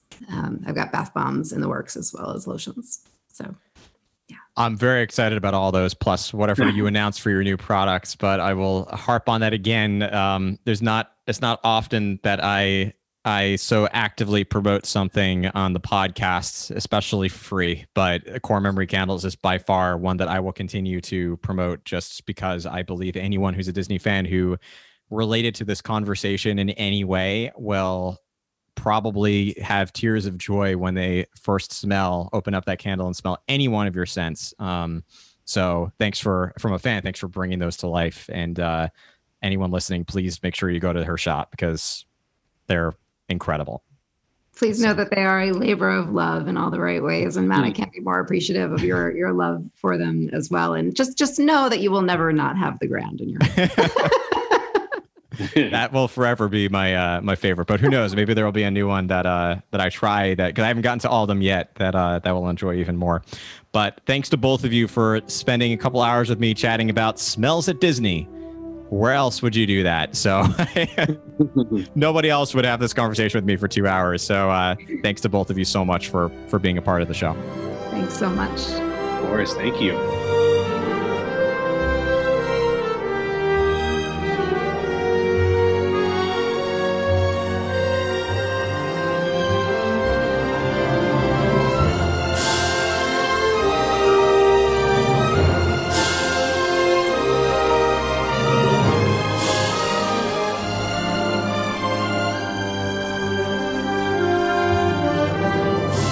With that, we close out episode 99 of the Imagineer podcast. I want to give a very special thank you once again to both Lisa and Philander for lending their time to this episode, a couple hours, in fact, talking about Disney smells. It was such a fun conversation. I related to, as you probably heard, everything that both of them had to say about their favorite Disney smells, and I'm sure those of you listening at home probably feel the same way about those scents at Disney. Of course, I want to turn over the conversation to you, though, because there could be some scents that we might have missed, and I want to know what your favorite scents are at the Disney parks and resorts. You can send me your answers and feedback in so many different ways, of course, by reaching out on social media, and I would encourage you to follow us on social media on Facebook, Instagram, LinkedIn, and TikTok at Imagineer Podcast, on Twitter at Imagineer News, or you can, of course, join our Facebook group,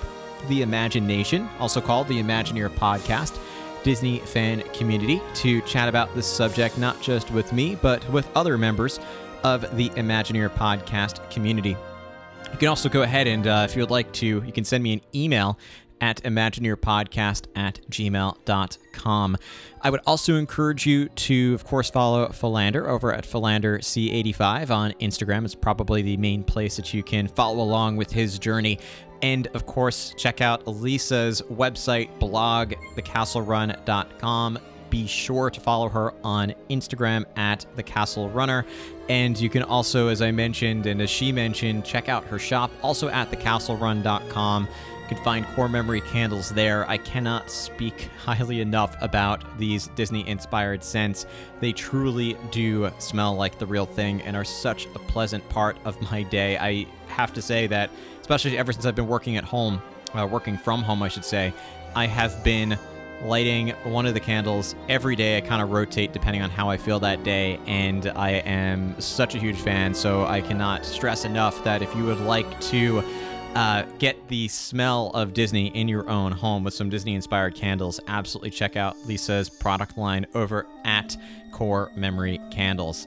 I would also like to say that if you don't already subscribe to the show, be sure to go ahead and hit that subscribe or follow button, whether you're listening to the show on Apple Podcasts, Spotify, Google Podcasts, Stitcher, Podbean, or any other podcast app, which will ensure that you are the first to know when new podcast episodes become available. And if you have a few moments to rate and review the show, especially in Apple Podcasts, that does a lot to help this community out, keeps others aware of what is in store if they do subscribe to Imagineer Podcast. And I do read each and every review that comes through. I'll often share them out to my Instagram and Facebook stories, and I'm so grateful to the over 400 of you who have left a 5-star review in the Apple Podcast Store, which again tremendously helps us out and certainly keeps me motivated to do even better to bring the magic of Disney into your own home. Plus, I would also, if you want to take your love of Imagineer Podcast one step further, I would encourage you to look into our Patreon group, which is available at patreon.com/ImagineerPodcast. I just recently launched a whole bunch of new perks that are available. I find that every single year I either change some of the perks to make them better or add on new perks, so there's never been a better time to be a part of this Patreon group. A couple of new perks that I have added recently are, one, the weekly Disney Plus watch parties are officially a part of our Patreon group. No matter what your level of membership is, if you're a part of the community, not only do you have access to the exclusive Facebook group just for members, but you also now have access to our weekly Disney Plus watch parties, which are so much fun. In January, we had a Pixar theme where we watched a bunch of Pixar films together. February, we watched Marvel together. March, it is all about Disney heroines. And I know that continuing in the future months, we'll have different themes, and we always have a great time commenting together as we watch these films. Plus, I have also added daily Disney Music Loop suggestions to share some of my favorites, things that I listen to while I'm working throughout the day or even on weekends, just to bring me back to the magic of Disney. Plus, you now have access to, depending on your level of membership, my close friends list on Instagram, where I'm doing exclusive weekly Disney trivia and weekly Disney polls just for the Patreon members who are active on Instagram. So you can see all the perks and benefits that are available by heading to patreon.com/ImagineerPodcast. By far the most popular tier is our cast member tier, which is $5 a month. You get some great rewards associated with that. My suggested level is $15 a month, which is the apprentice level, because you also unlock bonus podcast episodes, access to my virtual audio tours, ad-free, at no additional cost, get early access to every podcast episode, plus access to my podcast production notes, access, as I mentioned, to the Instagram close friends list with those weekly Disney trivia and polls, access to the Facebook group, Disney Plus watch parties, and more. And then, of course, there are even higher levels of membership where you get even more rewards. You can see all of the benefits available, again, by heading to patreon.com/ImagineerPodcast. Just know that depending on when you're listening to this episode, especially years down the line,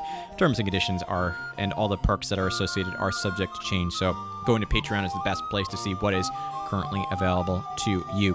Perhaps the best thing to do for the show, though, to support us out is to share the show. Whether you share out your favorite episode, perhaps it's this one, or another episode of the show, or your favorite content on our social media pages, that lets others know about Imagineer Podcast, which is the best way to continue to grow our community. And I so greatly appreciate those of you who continue to share out the show each and every week.